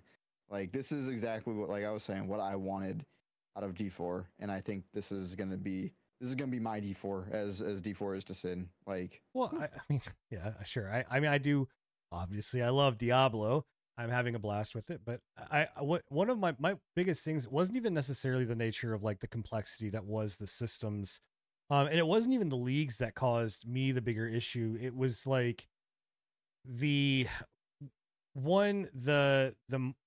mean, if you guys are new to the podcast or new to our channels, you wouldn't know, but if you're a veteran of our show, you understand, like, I do not like mods and having to have third-party systems to do certain shit or whatever else. And with PoE 1, like there was a system around like the trading and around like all of the, you know, the orbs and the economy and all of these things that were to, you know, and again, I have not played since, I don't know, Delve, I think was the last season I played, which was a while back.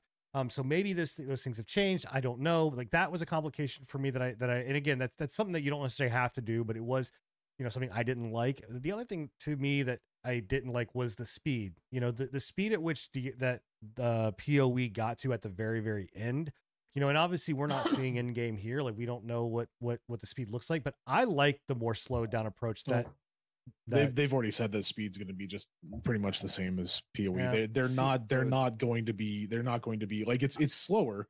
It's slower than the current PoE, but in game they're not artificially like slowing you down. Well, cracked out of your mind, I'm sure. Right. I just what I'm talking, like, I don't mind it being like this speed's fine. You know, if a little bit faster, I get whatever else. And if your build just clears, because you can make a build in Diablo that just clears shit pretty quick and move. But I'm saying that like the speed at which you played PoE, it became ludicrous. Like it just became like this, just like I'm fucking just blasting through these maps. I mean, and that Diablo to me was 3 kind of did the same thing, didn't it? And yes, and I had that issue with that kind of arcadey quote unquote style. A lot of people were like, "Oh, that makes you feel powerful." I was like, "No, it just makes me feel like the content that I'm going through is just null and void, and it doesn't matter to me." You know, so I'm not saying that speed is necessarily a bad thing. I just want the proper amount of speed, and like what I'm seeing here with like the way that the fights, you know, this looks like it would feel good to have. I think that what you said just barely, where like, yeah, being able to clear something quickly makes the content feel null and void. I don't think that's the case. I think that at least in my opinion, I understand that that's your opinion, but like in my opinion, if I'm still struggling with content at end game with a full build, something's wrong, right? Like I should be able to go through trash mobs. I'm not talking about quickly, trash though. I'm talking about the entire map system. Like you would watch high end PoE play, and it was just but again, if you're putting hours and hours and hours into a fucking character, you should be rewarded with high end PoE play. A lot of those people were dedicated and devoted to finding those. You know, those it's the exact same issue that I have with Diablo 4 doing all those nerfs. Is like if you're going to put in hours like 90, 100, 120, 200 hours into making a character and getting all those specific uniques, and like, you know, so making such minute changes in your build and shit, like specific mathematical changes in your build, like you should be rewarded with quick clear speeds, in my opinion. Like they shouldn't artificially slow you down just because they feel like you shouldn't be moving that quickly. I feel there's a difference between a certain like speed and then the ludicrous amount of speed that it felt like that people were running through, you know, the in-game mapping system. Like the in-game mapping system was just like to me, I would watch people, and whether it was high end or just people that, you know, were playing the game, it just seemed like people were just like, I mean, it was just broken builds. It's just broken builds. Like it's broken builds, and that's how they choose to build and play the game. Because you see a lot of those high end players, again, they're dedicated. They look for those min-max opportunities to just destroy the game. You know, I can most likely assume that they're going, you know, you've got the option to not have to build like that, not be a ludicrous, you know, speedster. Like we haven't seen it yet. You know, obviously we have not seen anything of Endgame. We've only heard. Oh, it's like Diablo 4. Like even after the nerfs, people are still clearing and making putting out millions and millions and millions of fucking DPS. Like even after the nerfs, there's still people out there that can clear. It's just those people that are putting in massive amounts of hours. So yeah. I mean, they're min-maxing. Yeah, I don't know. To me, I get where you're coming from. I didn't personally like how I wouldn't say like it's necessarily the speed. I don't like how it's like a cookie cutter builds. Like everybody went down the cookie cutter build, right? Mm-hmm. Like there was a very specific meta builds for very specific clears. I don't personally like that. I would rather have, all builds do well across all content, but that's just not how it goes with Diablo and like action RPGs in general. So right. You're always going to have to cook. You're always going to have the meta builds regardless. So yeah, you're never going to get away from those. Yeah. So, yeah, but it does look good. I am very excited for it. I was laughing. There was a couple of little jabs made at DF4 like, hey, we heard you guys and we know you don't like getting CC'd for 5 minutes. So we just don't have CCs in our game. So have fun with that. That's pretty legit, man. I was like, damn, son, savage. So we talked, about Dark Souls and how this is kind of going off Dark Souls. And actually, I think it was their lead product designer or lead designer on the game was saying that they were actually moving toward like kind of an Elden Ring style, and that's why they took a lot of homage from Elden Ring when they're looking at building PoE 2. And with that being said, Netflix is also taking an homage out of the Dark Souls and Elden Ring universe and looking at possibly an anime.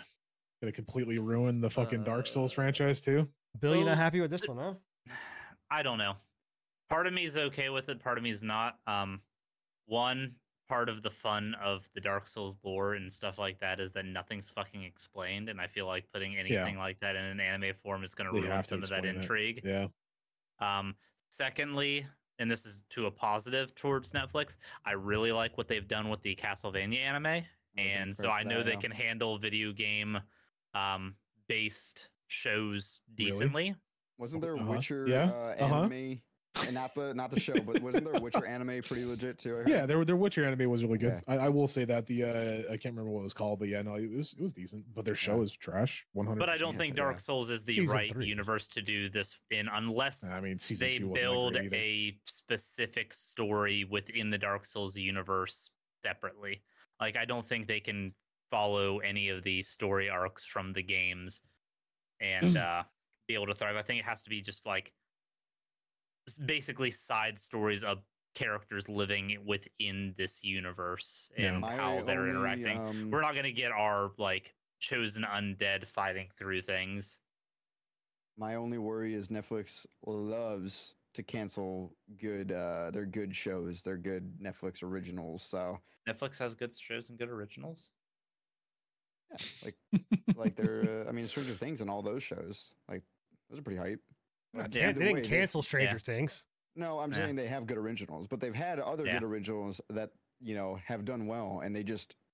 I will be more interested to see this when they announce, for one, if this is actually a real thing and what the who's behind it, what the development studio is, if any of the From Software people are actually involved in the writing process. That will determine if they get the George R.R. Martin.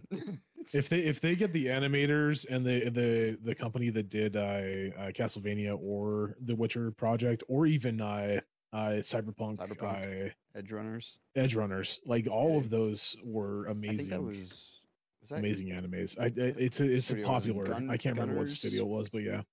What if they give it to James Gunn? Just let him do it. No. No. A live. You don't want a live action version of Give it to Snyder. No. Give it to Snyder. We can have the Snyder cut. No. What if in the anime he takes off his helmet and he is in fact Henry Cavill?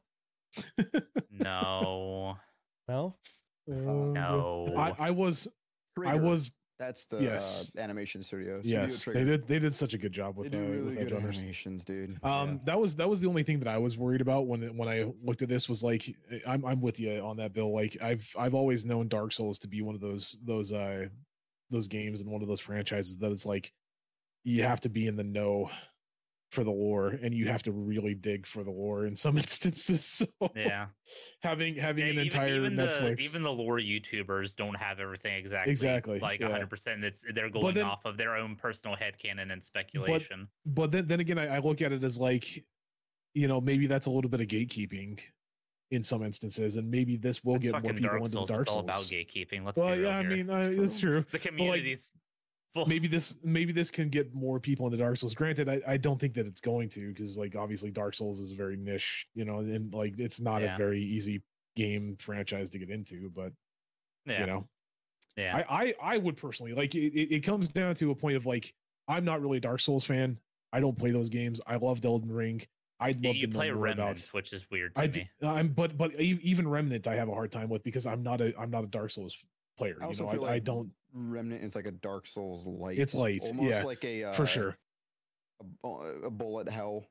It gives me an easier difficulty, so I can actually play the fucking game with my old man reactions. But what I was trying to say is like I've always wanted to like learn some of the lore, and granted, I could go and look it up. Obviously, I could go online and look up a bunch of fucking YouTubers, and I could go and look on Google and find all the lore. But like having an actual like show to just go to and be like, oh yeah, I understand a little bit of the lore now. That would not be bad. Yeah, just to enjoy the lore that they give you. For sure. Because I can't imagine they're going to go super in depth. I mean, who knows? But I can't imagine they will. Yeah. Well, what about this TV show? What if we go to Fallout? Are you guys more impressed with the Fallout TV show? I'm still skeptical, but I am very open. I'm just so scared that I'm going to get burned, bro. We probably are. 100%. Who's making it? Have they announced, or is it still rumors? It's the girl. It's the girl, the pinky poof pie girl that goes gang gang gang gang. She's the director of it. Yeah. It's giving a lot of red. I mean, it's not what we've seen. What we're seeing here is not necessarily red flags. It's who's creating it, and just the idea of game adaptations in a general. My question is why are every single one of these screenshots look like they're taking through a fucking screen door? Like, because they are taken through a screen door. Because they probably were, bro. Yeah. They were purposely taken through a screen door.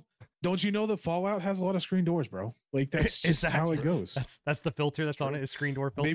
Maybe they were trying to make it like it was through a Pip-Boy, like a Pip-Boy viewer, The Pip-Boy viewer is not a screen fucking door. It's a you don't know green do you have a LED bro? screen. Do you have a Pip-Boy? I do. No, you don't. Shut up. I mean, I will say, all the leaks I've seen. This isn't the first set of leaks that we've gotten. This was from the show. Back in December. Well, not even just this set of leaks. There's been multiple. They've all looked set design quality, like they've all looked pretty up to par of a good representation of Fallout. So that is my only iota of anything that I'm holding on to. Opium, bud. That this might be at least an enjoyable watch, as to how I like Resident Evil, the series, the show, the movies. They're shitty, they're corny. That's why I like them. Yeah. Do you think that if something up that alley, if it is shit, if not, it could be great. I don't know. I think Fallout has the benefit. Sorry, go ahead. I think Fallout has the benefit of not having like a lot of centralized characters in the lore where they can build their own. They got a ton of centralized characters. Well, they do, but it's very wide. They have a wide breadth, and it's easy to inject new characters into that. It's not. They have a bigger bigger selection for sure, but they've got a ton of very iconic characters. I'm not saying that they don't have iconic characters, but I'm saying they have. It's not like The Last of Us where it's Joel and Ellie, and you have to be Joel and Ellie, or it's not The Last of Us. This is Fallout. You can literally make a character out of thin air. I couldn't name one fucking character in Fallout. Dog meat.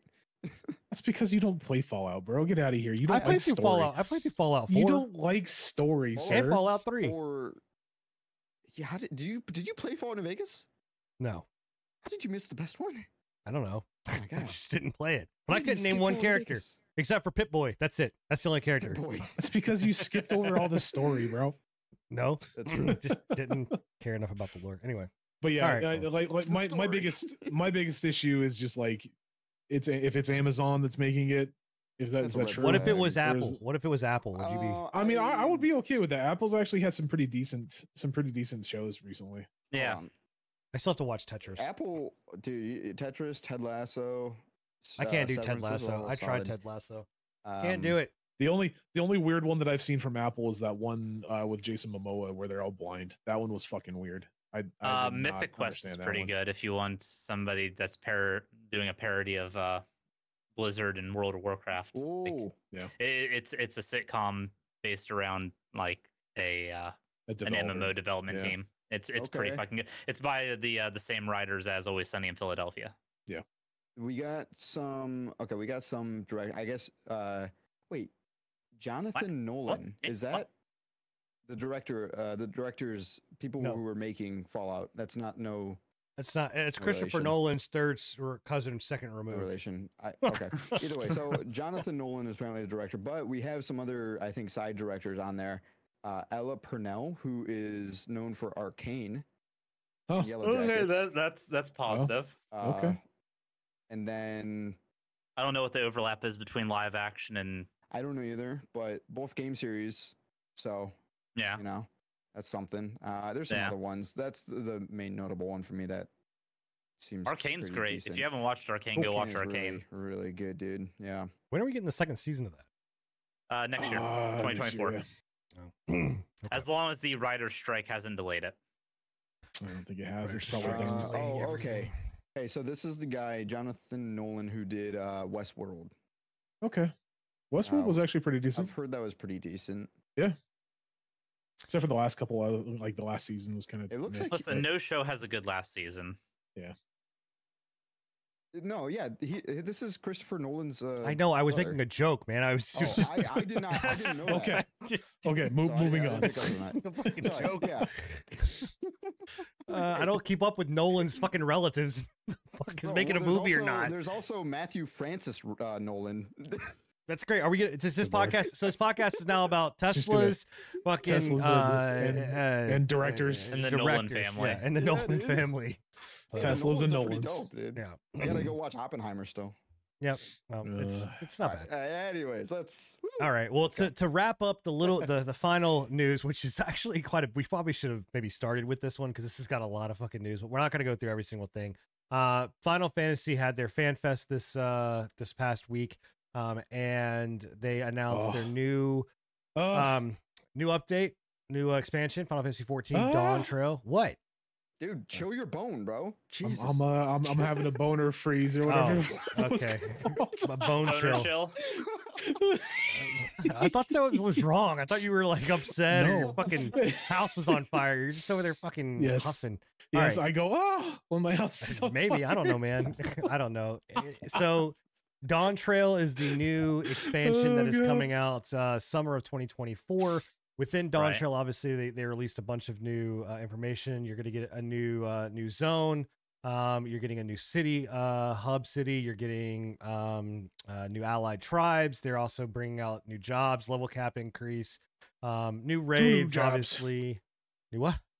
2 new jobs, 2 new DPS jobs. 1 magic and 1 melee. People are thinking at least the melee is going to be a pirate class, like a corsair, because of the trailer.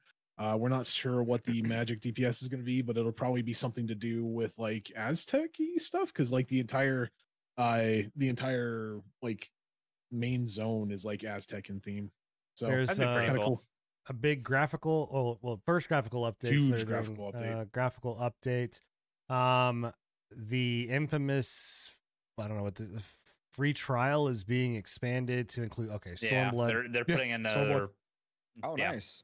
Yep. Even more content for that free trial. You can play up to, I believe, at that point, it would be 3 70. expansions now. That's a long free trial. I believe that would be up to 70 at that point, and you'll have access to 1, 2, 3, 4, 5, 6, 7, 8, 9, 10, 11, 12. 12-ish, I think. 12 classes, 12 jobs. They are. Go ahead. We're getting from Shao and Chat. We're getting a hint from Yoshi that he wore a TMNT shirt. Teenage Mutant Ninja Turtle shirt. I have no fucking clue what that means. What that's gonna be. I have no fucking clue what that means. He gives a hint with his shirts, all the time. So we're gonna see Michelangelo and fucking he's gonna be a raid boss. Well, Shao was like a druid type class. Well, Shao was kind of theorizing that it might be something to do with like art. You remember the artist from what was that fucking top-down RPG that we were talking about? Lost Ark, yes. Yeah. He was thinking it might be something like that. I don't know. That seems a little. When you said like turtle, like I'm thinking all of a sudden the what's that guy from League of Legends? The Udyr. I'm thinking like a druid type. I don't know. I'm just bringing, and that would kind of go. Maybe they're just going to do a collaboration with a crossover because of the turtles. Okay, I was like, where are you getting fucking Druid from Teenage Mutant Ninja Turtles? Yeah, well, Druid, yeah. Why don't I understand now? It could just be a crossover because they are doing a Fall Guys crossover. Yeah. Which is a weird one. Yeah, weird. Weird crossover. And then the big news that kind of came out is Final Fantasy 14 is coming to Xbox. That's huge. Which is big news. That's about damn time, honestly. It is about damn time, dude. Like it's been on PlayStation for years. PlayStation is pissed off about that one. I don't doubt it. I mean, I don't think they bought exclusivity to that. I think this was Square specifically. It was just Square, yeah. Holding back because Square hasn't. Square and Xbox have had bad blood for a minute. I can't remember exactly what it was, but it was during the 360 era. They developed bad blood, and it's been. This is kind of like the. You think this brand? You think this means Square's getting bought out by a Xbox and Microsoft? Buys Square. I swear to God. I don't think that's happening. I think Square is off the market at this point. I don't know, man. I hope Square is off the market at this point, and I hope that this is an olive branch, and we'll actually start seeing more Final Fantasy and Square Enix titles coming to Xbox because that player base deserves to get at the good. Yeah. I'm interested in this one a lot. From what I understand, this is like the first expansion that is not based off the like overarching, like they finished that arc of the game with the last expansion. This is like the start of a new arc, correct? Maybe I will put out there 100%. I am a terrible Final Fantasy player at this point because I have not played the entirety of the last expansion. So I have no clue what happened in the last expansion. I'm pretty sure last expansion pack, yes, was the end of like that era specifically, but I can't. Yeah. So Shelter was saying that last expansion was the main ending of the main arc, or the ending of that main arc. So yes. So this is the 100%. Beginning of a this will be a brand new arc. Yep. Very cool. Yeah, that's exciting. That means that hopefully we'll get enough content out of Final Fantasy 14 that it'll continue like through this arc, and it just goes to show that I don't think they're going to be ending Final Fantasy 14 anytime soon. No. Especially with the graphical update. That's what I was about to say. With the graphical update, there's no reason for them to end it. Like, other than to, I guess, bring it to a new engine would be the next step, like bringing it to Unreal 5 or something. But yeah. Well, there you go. I don't see that happening. So no. Well, that is it, boys and girls. Unless the quick hit news that we have, which is a very small piece, is that if anybody gives a shit, Threads, which is Instagram's version of X, which was Twitter, lost 50% of is claiming it's lost 50% of its user base. Nobody was surprised. And nobody was surprised. Exactly. Okay, cool. Well, there you go, guys. Yeah. At the end of the episode, that is it. Episode 93 is in books. That should be the title is Pre-Patch Podcast episode 93, and no one was surprised. That's a good title. Yeah. But I hope you guys enjoyed the show. As always, we do this every single week, so we'll be back next Thursday at 10:30 p.m. Eastern, right here on YouTube and on Twitch at Pre-Patch Podcast. What isn't next week the week that you're heading out? It is, right? Bill, yeah, next week I'll be here. It's the week after that. Okay. So we'll just be trading off again. Right? I'll be gone, guys. I'll be gone. So have a good week without me. Everybody takes vacations but me, apparently. Okay. It's okay. Can't help that you got a broke back, man. I don't know what to do. I don't know what to tell you. Yeah, so, just take that broke back to a mountain. I might have to, man. There you go. But it's always a great show. And if you do miss it, make sure that you go to anchor.fm/prepatch podcast, or any of your podcast apps. You can get us on Spotify. All of our VODs are on YouTube. You can also get our short form content on TikTok and Shorts. And then obviously you can see our content over on Twitch as well. So you guys have been great. Make sure that you stop by all of our channels, drop us a follow as we all have been streaming. And we'll be doing more Remnant 2, more Baldur's Gate 3, more Diablo 4, all of that kind of good stuff. And then PoE Armored Season Core 3 on the 18th is when that drops. So we will, some of us, if not all of us, will be showcasing that as well. So heck yeah. Armored Core. That came out of nowhere, by the way. Like, just dropped out of nowhere. That's like the end of this month. It's From Software's way, man. They drop a trailer and then 3 months later the game's out. Yeah, like it's like right around the corner. So so it's gonna be a great time. Make sure you guys stop by and check everything out, and we will catch you guys next time. I need to keep talking because I've got to get the song ready because I haven't got it prepared yet. So all right, now it's ready and we're good to go. Yep. Bye, Bye guys. All right. Bye. Hasta luego, baby. See ya.